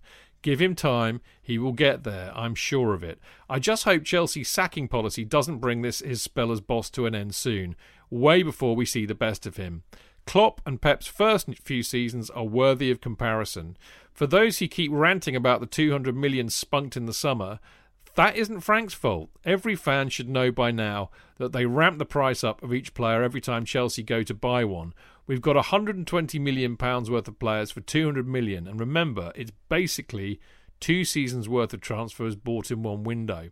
In summary, calm the fuck down, all the Lampard out bell ringers. The manager's being linked with us is Liverpool reject Brendan Bloody Rodgers, or for fuck's sake, Rafa fucking twat Benitez. To be fair, Alex, I think that was a rather wicked joke, perpetuated by my good self, just to annoy people. Now, for those of you who are relatively new Chelsea fans and don't know why Rafa is the most inappropriate manager replacement and why we all collectively hate him, I can assure you that the FanCast guys and gals can enlighten you. Funny enough, we were just talking about that. You may want Lampard out, but trust me, nobody out there is any better. I can't see one worthy replacement to Frank, not one. Keep the blue flying high, up the Chelsea, and let's hope Lockdown 3 doesn't stop Premier League football once again. Alex at TweetChuck. Alex, what a superb email. I think the point about Frank is brilliant. But I tell you what, JK, the one thing that came out of that email which I just fell in love with, again, something that I've thought about but haven't talked about enough on the show, and that's the comparison of our midfield now and for the last few seasons with our midfield. I mean, he absolutely nailed that. Essien, Ballack, Frank, Joey Cole, and many more too. I mean, the ability to shoot, it really is interesting. And the goals we got from there. Both Kovacic and Jorginho cannot shoot, and you've therefore got major players in big players in big positions incapable of scoring goals, which is excluding huge numbers of your firepower. Every single one of those players could as he says, spank the ball into the net. Ballack scored some really brilliant goals. He scored a wonderful half volley against West Ham. I remember I was there. God, it was absolutely out of the blue. And it's these scoring goals out of the blue, these brilliant goals. We're not seeing much of that at the moment, which and Frank, of course, was a great one for that. Huge shots from, just in the right into the corner of the goal from 30 yards away, changes the complete course of a game. And knowing that you've got that as a possibility, and you can't underestimate Cole's ability as a footballer. What a great player he was. My goodness. Yeah, that quartet of players that he mentions there, as Mikel aside. Mikel, I forgot to mention Mikel. Yeah. But aside of that, we're just completely phenomenal. And Deco was Deco was suck it and see. Well, Macca never. No, but the point is that if you had Makaleli and then Mikel, you were allowed. Yeah. Well, in a sense, though, you wonder why Conte can't then play that role. We know that's something for debate, isn't it? Just specifically tell him, sorry, you've got to play back there and just make sure that you get in a position to mop up the whole thing and not come forward, because he scores the odd goal, but we're hardly looking at rasping 25-yarders from the edge of the box, are we? I think that's another thing I haven't thought about, but it's a really interesting point, and I'm going to ask you this question. Would you rather see, what gives you the horn more at a football match, basically? Is it seeing somebody just wallop one in from 30 yards, an absolute screamer that nearly breaks the net, or would you rather see a goal walked into the net after 30 passes? Well, I think it's both, isn't it? You can't say that. You have to choose. I can say you that. You can't. Well, I love the a Drogba goal against Liverpool where he just chests round, or against Spurs and belts it into the net, because you don't see it coming, and you can see the heads drop in the opposition. But at the same time, a beautifully collective goal from the team from midfield and a whole series of terrific passes, and the ball then being swept into the net is also a thing of beauty, isn't it? It's both. I accept what you're saying. I have to be honest with you, in terms of what gives me the horn more, and I know this because I've been in the state when I don't literally get the horn, by the way, I'd be thrown out, but I've been in, it's a metaphorical horn, yeah. It makes me moist, if you like. No, it's more than that, because it's real. It's really exciting. And I'm telling you now, I'm far more excited when out of nowhere somebody. that Essien goal against Arsenal, for example. Yeah. I mean, I've talk about ends falling. I've gone 3 or 4 rows down, gate 17 at a moment like that. That does not happen when I see a goal scored after 30 passes. I mean, yes, I'm excited. Yes, I think it's amazing. And I sit there with my jaw open in disbelief. But I'm not absolutely going apeshit. I tell you what goals I like with this season and last season, and particularly the goal that from the Europa League final was, I thought Giroud's header was phenomenal for the first goal, just because he was on the edge of the penalty area and he bulleted it in. So it's almost the skill of the player scoring the goal as well. So yes, that's a very good point of actually the ball going in from an angle or from somewhere where it's the never expecting it and it going into the top corner is joyous. I agree. There are certain sort of I'll just stand hands up to the heavens in disbelief if something goes in like that. So I suppose you're prepared. I mean, for example, Hazard's goal against Arsenal, when he went the length of the pitch and slotted it in, you could see it coming, so you're going with him. That was a phenomenal goal. No, it was. And the one against West Ham as well. Yeah, similarly, and the one against Liverpool in the League Cup where he just went round. Yeah, that was a thing of beauty. Those kind of goals, they're things of beauty. But you see them coming because of the skill of the slaloming of Hazard. So great at that. I'll tell you another example. There's a wonderfully funny story about this. This would have been about 2013, and at the time, I was a bit worried, actually. I thought I was having a brain... Well, an aneurysm is a brain aneurysm. Well, it's not really, but you know what I mean.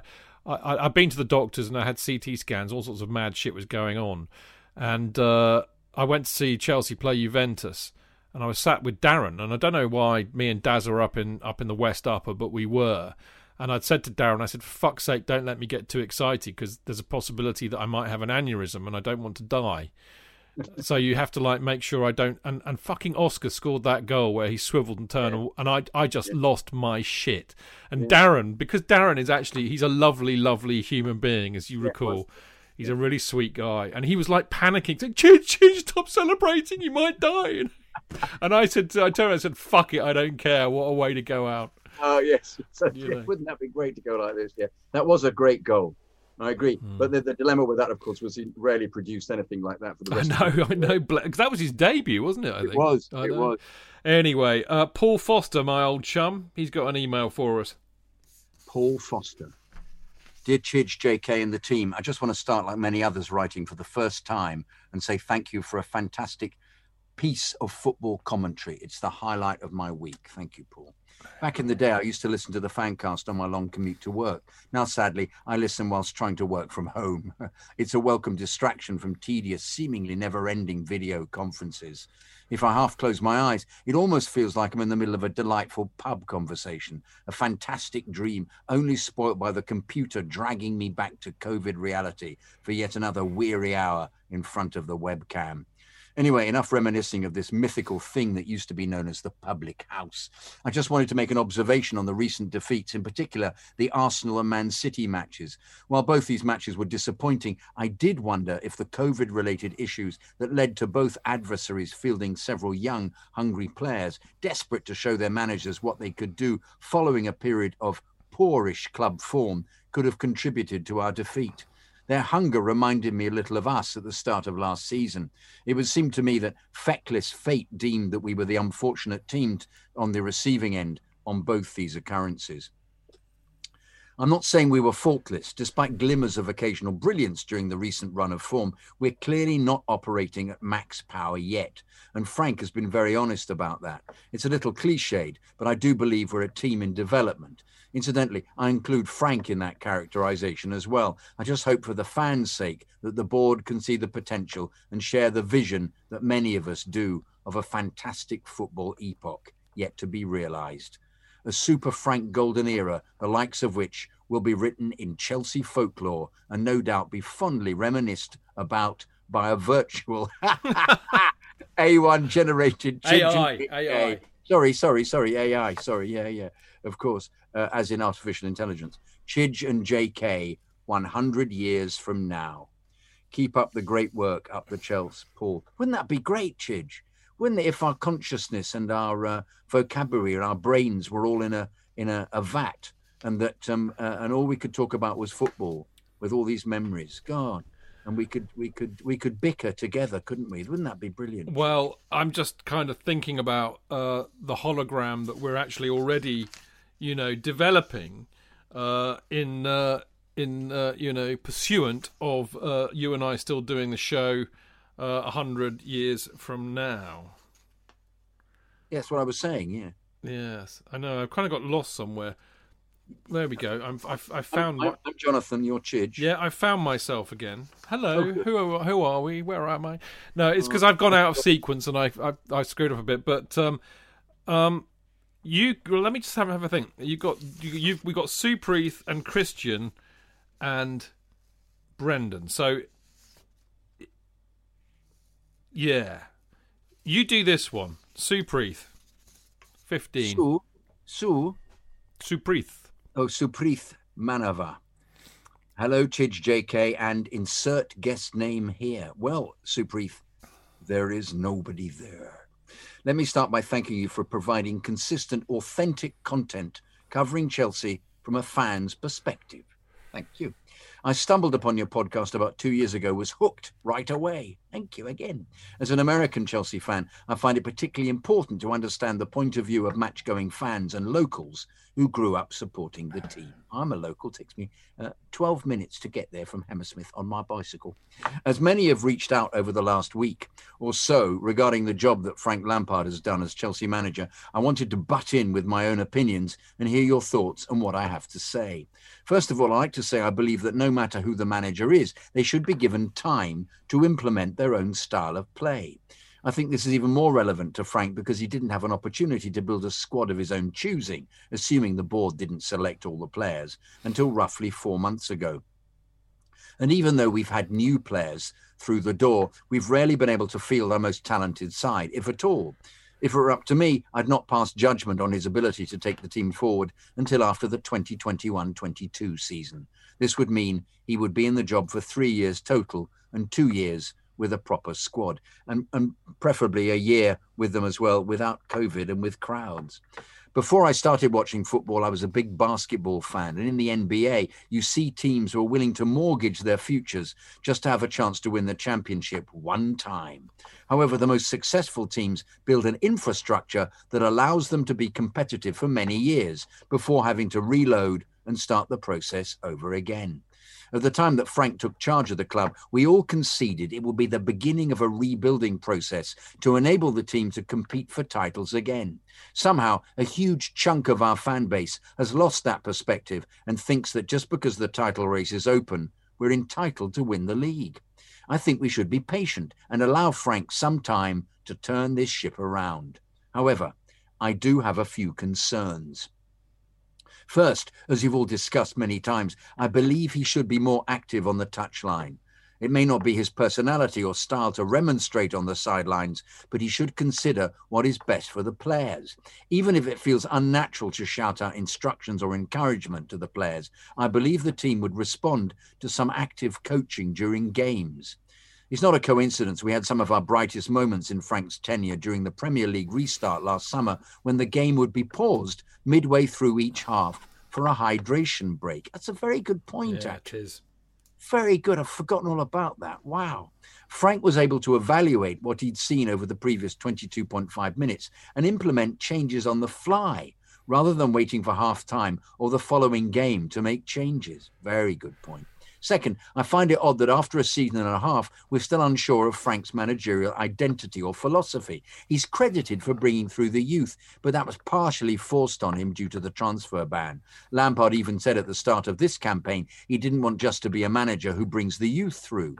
I believe every one of the Chelsea youth players who's broken into the side has done so on merit, not just because Frank and Jody have a policy of giving them a chance. I'm no tactical expert. I do fear we lack a tactical identity on the pitch. Frank alludes to concepts such as playing with a high tempo or pressing, but the team has been unable to consistently implement those ideas. I think actually it's because it knackers them, doesn't it? That's one of the problems with it. You can see whether he's made a decision to say, let's not do this because in the next game, we're absolutely going to be blowing out of our asses. I really think that's something that he considers. To me, they seem to press in bursts, which is what Klopp did in his first season as well and came unstuck. I remember they played us down here, were all over us, and then had to have a 20-minute break, and they all just went back and did about, 2 blocks of 5, I think they played. They were so exhausted. I think it's just a question of getting conditioned to it all. Anyway, but also there are so many games at the moment. I mean, I keep thinking about it all the time as such mitigating circumstances. Anyway, if Frank truly wanted to field a team who has quick transitions and plays through the lines to create chances, then why are Jorginho and Kovacic relied upon so heavily, even when we're not having injury issues in the midfield? Why do so many players take the safe option rather than taking a risk to potentially create a scoring opportunity? We seem to be stuck in the mode of relying on crosses to score at the moment. No matter how good the delivery is, that is not a reliable way to get goals. When it comes to pressing, we're unable to consistently apply pressure to opponents to win the ball back high up the field. The few times we're able to do so is usually a result of individual players like Mount making a great play or opponents making a glaring error and passing it straight to us. Too often, it seems as though everyone wants to run at the player with the ball without having a teammate pressing the other players who are available in space to pass to. That's a very good point, actually. Thanks for hearing me out. I believe some of the pieces are there. It'll take some repetition to get back to the level we showed previously. I think that's a very good point. The level we showed previously. Perhaps it's just in training, he's noticing that they're knackered and they just can't do it, in which case the plan goes out of the window. I think Werner is if I'm taking Leipzig as the example, when I did this research on them, he thrives off pressing. If it's not happening, what's happening? You know, he's lost. I'm hoping Frank's given the time to iron these things out, show us what he's made of, and spark a new unbeaten run. Thanks again for putting out this podcast every week. I've really enjoyed listening in and participating in discussions on the Discord server. Keep the blue flag flying high. Supreeth, Austin, Texas. Nice one, Supreeth. Supreeth, as he said, he's in the Discord group, but he's also one of the high flyers in the Prem Predictions League, actually. He kind of won it one week, so...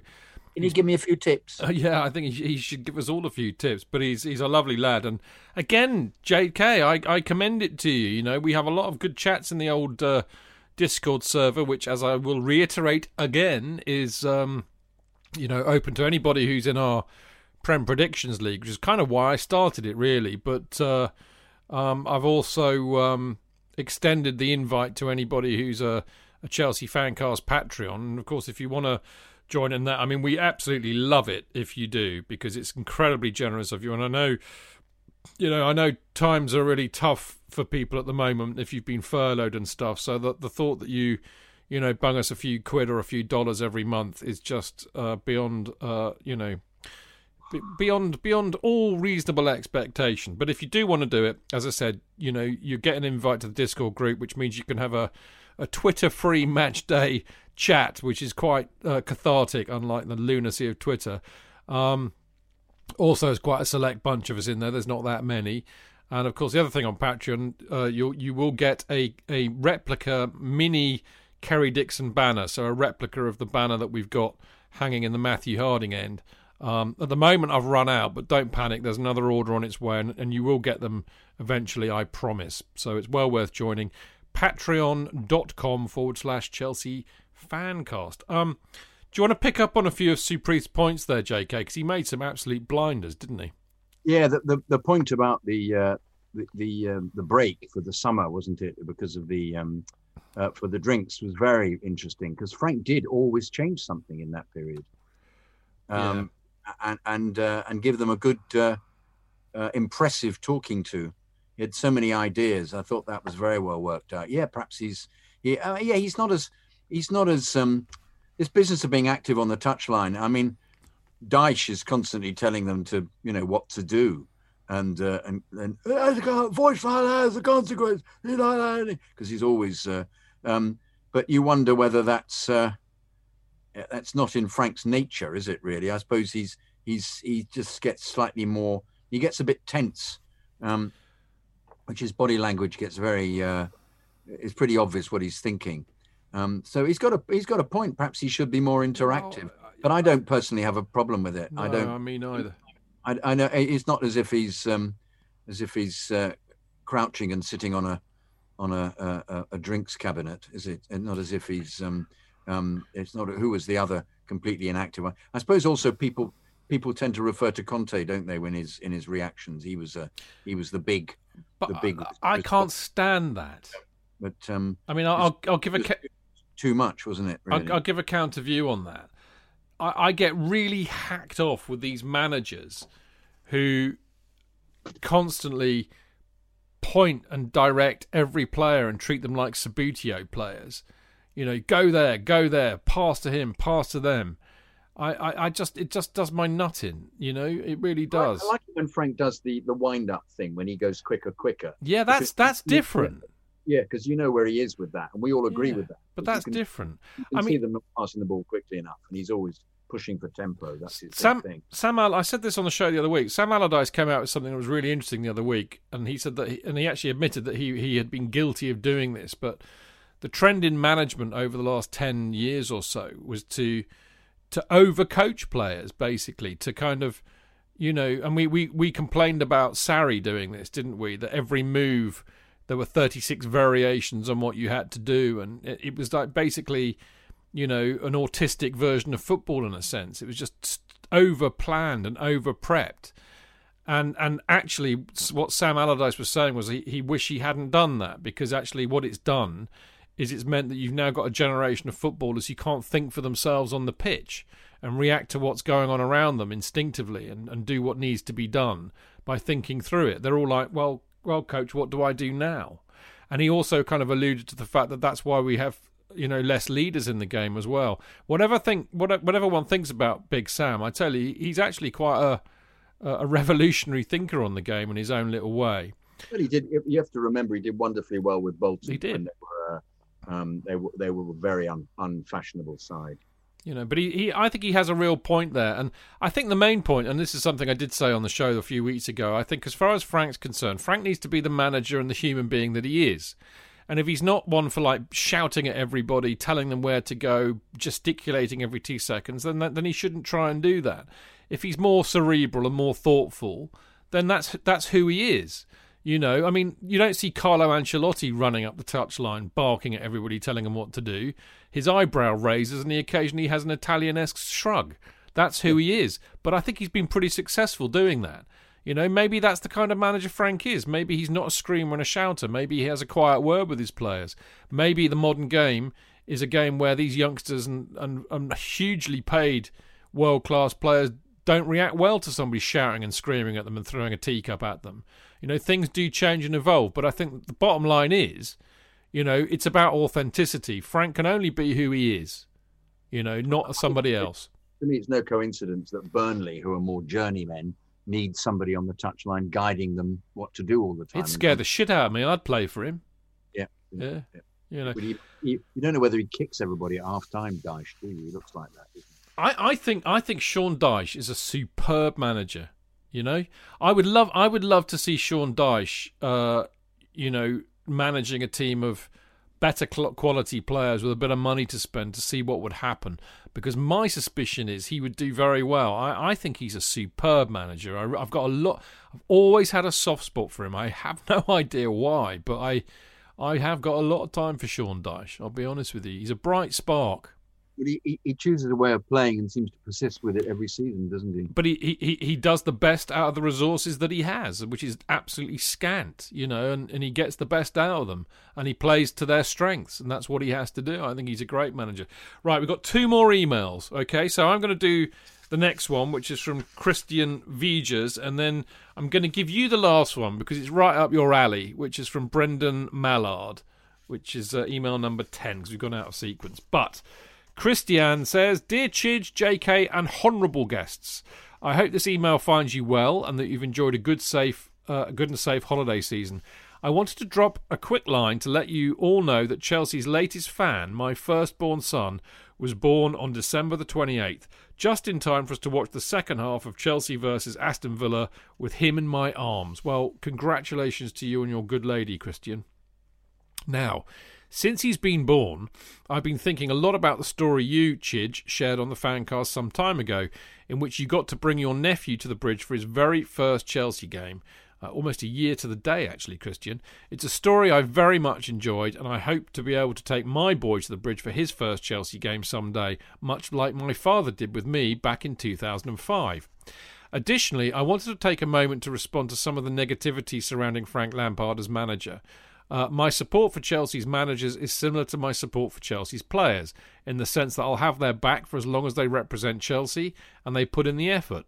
That's not to say that I won't be critical of their performances from time to time, but I think it's important to always do so in a constructive manner. Premature, unwarranted negativity can be so incredibly toxic, and while I presume it has little influence on the players and staff, it certainly pisses me off as a fellow fan.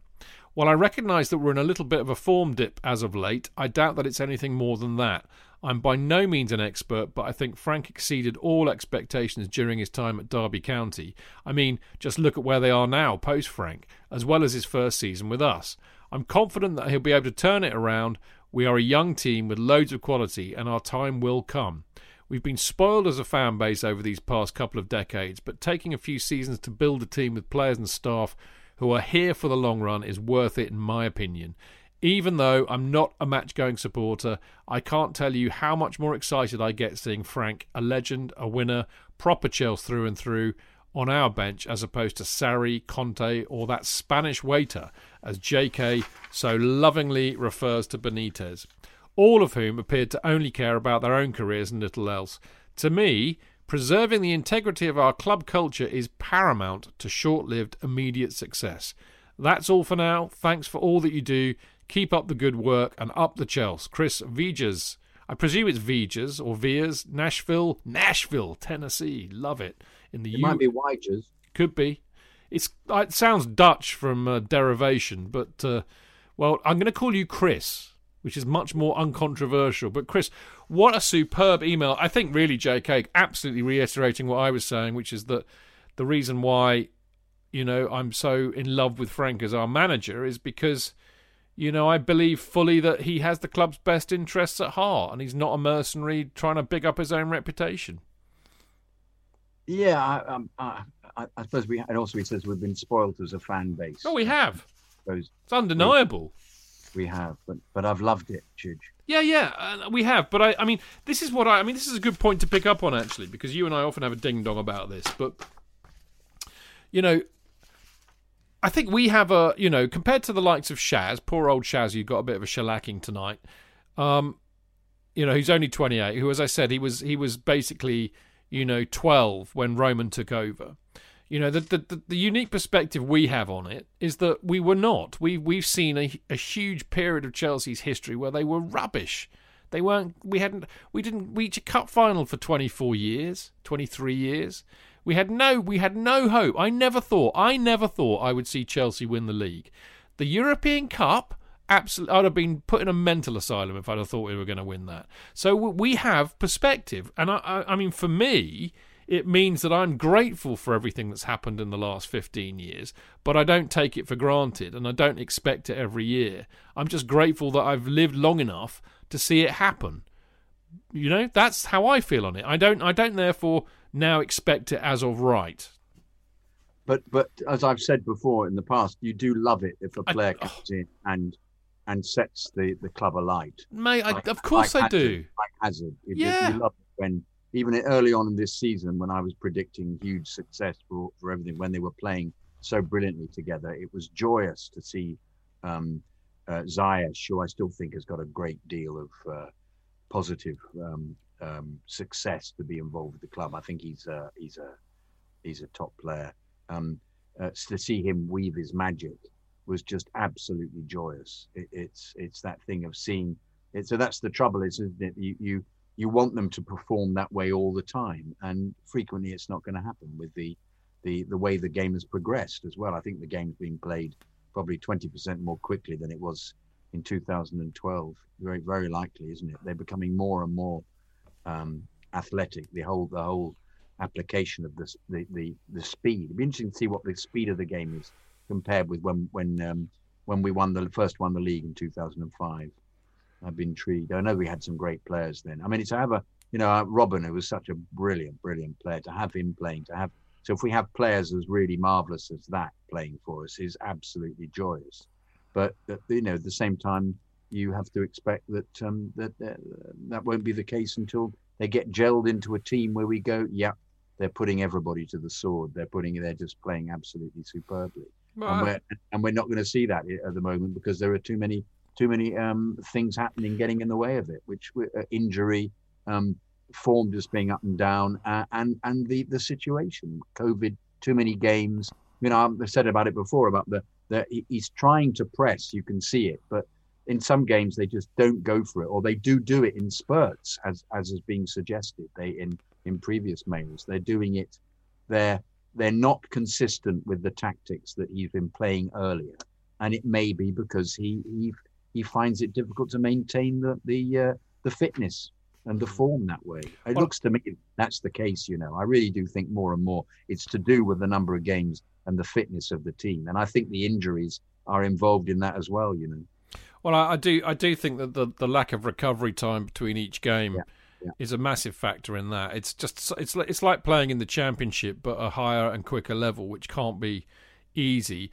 To pick up on a point that Supreet made in his email, actually, which again I think we've underestimated, is because I'm not a fan of this talk about we need to have a style of play, we need to have a philosophy. But I don't give a shit about that. If I want philosophy, I'll go and read Nietzsche or something, or whatever. Other philosophers are available. Well, I think the trouble is you can't really have a philosophy because tactics change all the time. Well, they do. But the other thing, JK, about that philosophy, Chelsea's philosophy and style for the last 15 years is to shithouse their way, piss people off and win more trophies than anybody else.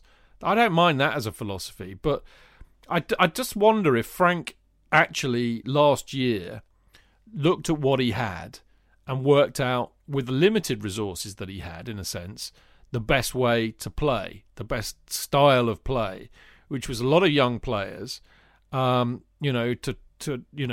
basically press high and hit people on the break with the players that he had. And maybe what's happened is that because of the huge influx of a lot of other players that are not necessarily, swaps for, getting some of the shit out and putting quality in. It's not just a question of that.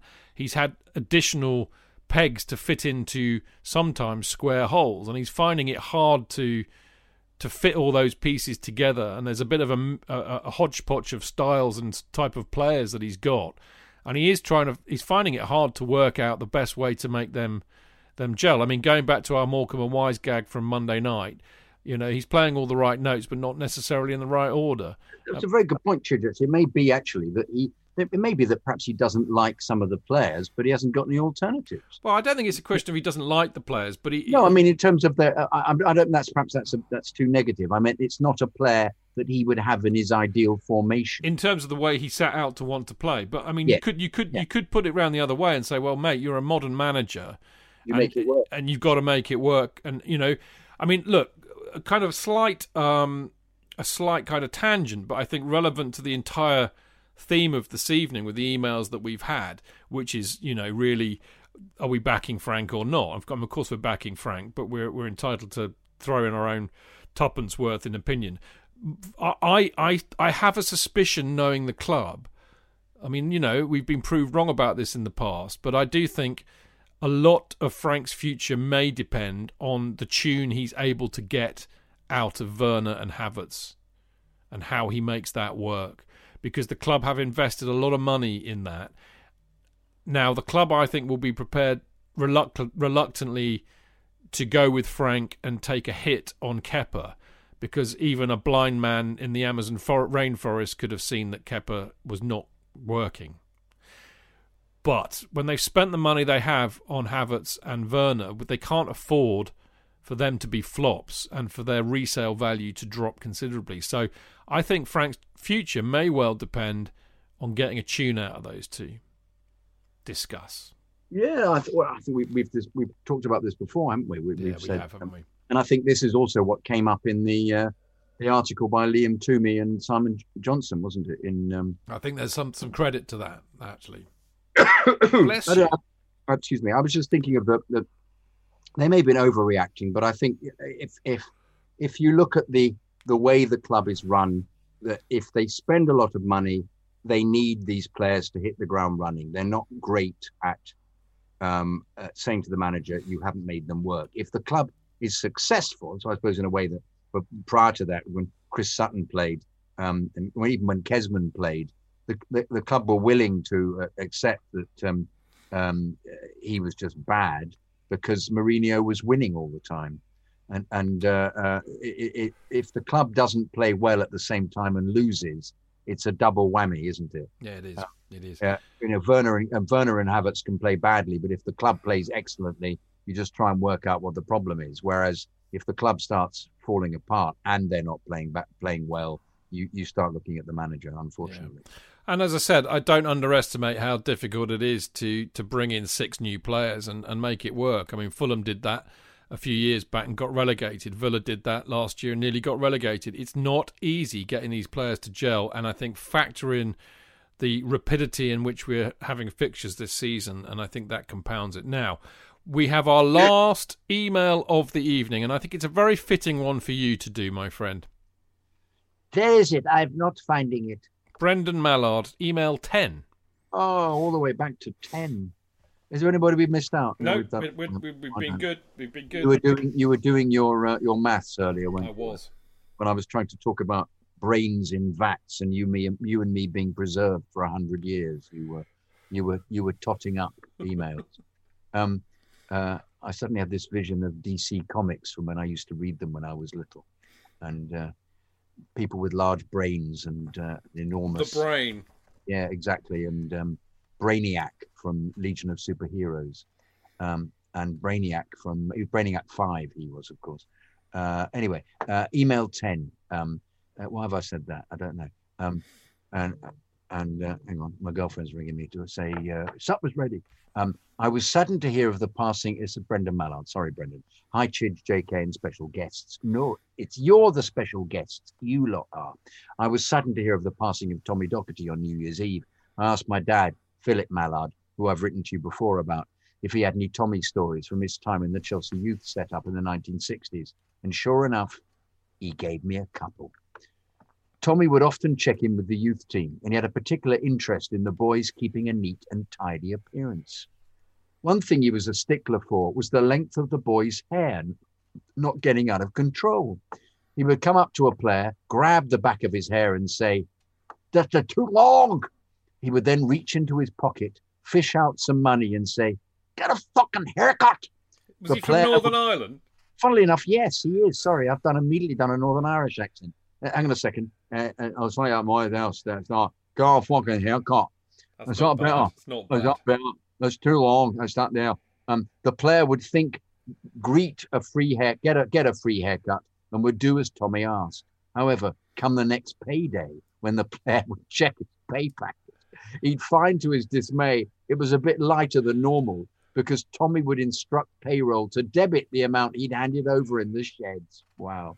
One day before an away youth FA Cup tie versus Queen's Park Rangers, Tommy visited the dressing sheds with a sack over his shoulder. The boys were looking shabby in their Chelsea shirts, which had seen better days because they were hand-me-downs from the senior team.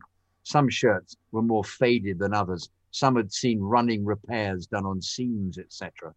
Tommy reached into his sack and pulled out the first team's yellow away shirts. Oh, I love them. Started handing them out. Once everyone was kitted out, Tommy asked if everyone felt good now and were ready to go. Yes, were the players' enthusiastic responses. Good, then get out there and fucking win, was Tommy's reply. Thanks to a hatful of goals from Peter Osgood, that was indeed what happened.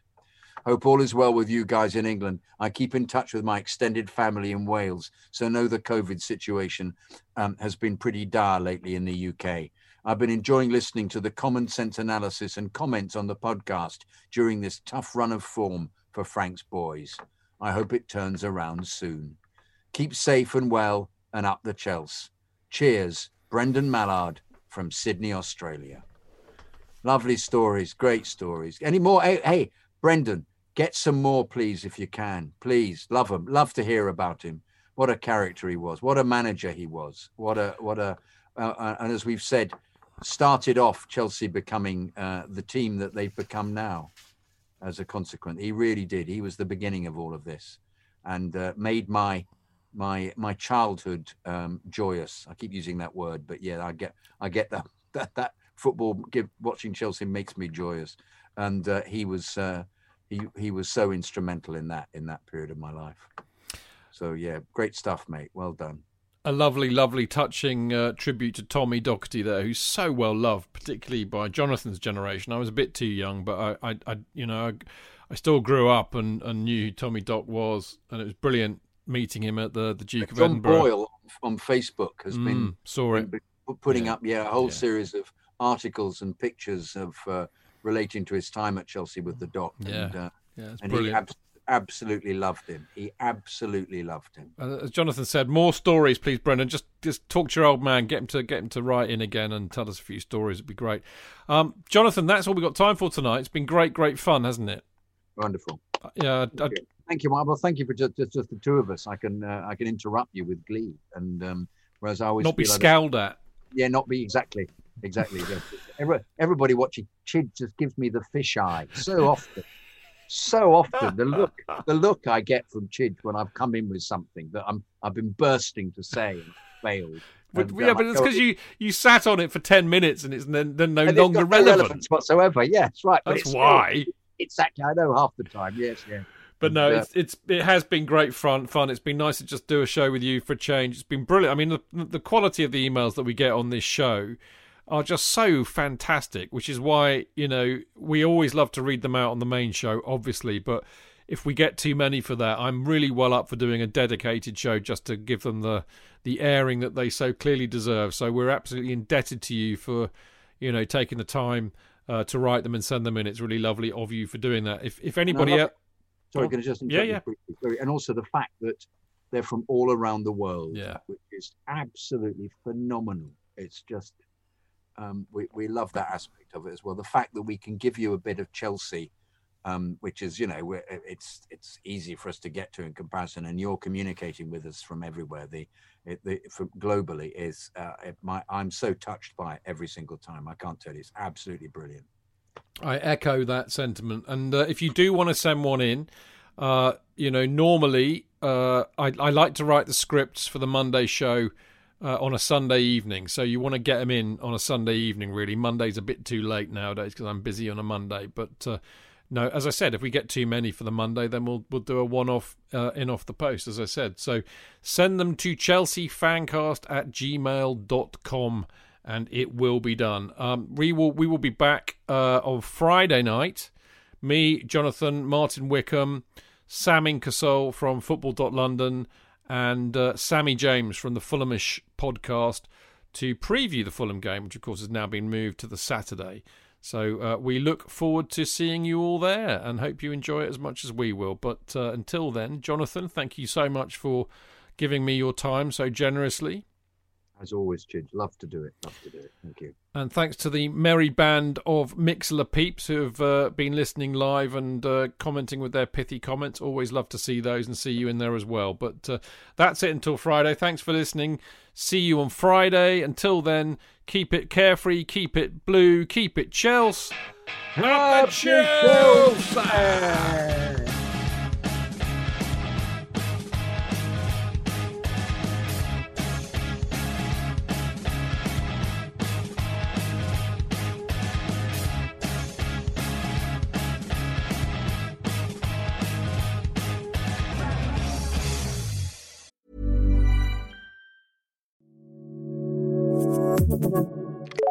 Acast empfiehlt Podcasts, die wir lieben. Es ist nicht alles gay, was glänzt. Oder doch? Das klären wir jetzt in Busenfreundin, der Podcast. Hey Leute, mein Name ist Ricarda. Ich bin Comedy-Autorin und die Stimme des LGBTIQ-Podcasts Busenfreundin. Und ich treffe jede Woche spannende Menschen und spreche mit ihnen über alles, was die queere Szene bewegt. Bei Busenfreundin gibt's Unterhaltung gepaart mit Haltung. Oft. Also nicht immer, denn manchmal schweife ich auch ab. Zum Beispiel mit Leuten wie Riccardo Simonetti, Sarah Kuttner und vielen, vielen mehr. Also schaltet jetzt ein zu Busenfreundin, eurem Lieblings-LGBTIQ-Infotainment-Podcast. Bei Acast finden die besten Podcasts aus aller Welt ein Zuhause. Abonniere diese Show oder finde weitere spannende Podcasts bei Acast oder wo immer du Podcasts hörst.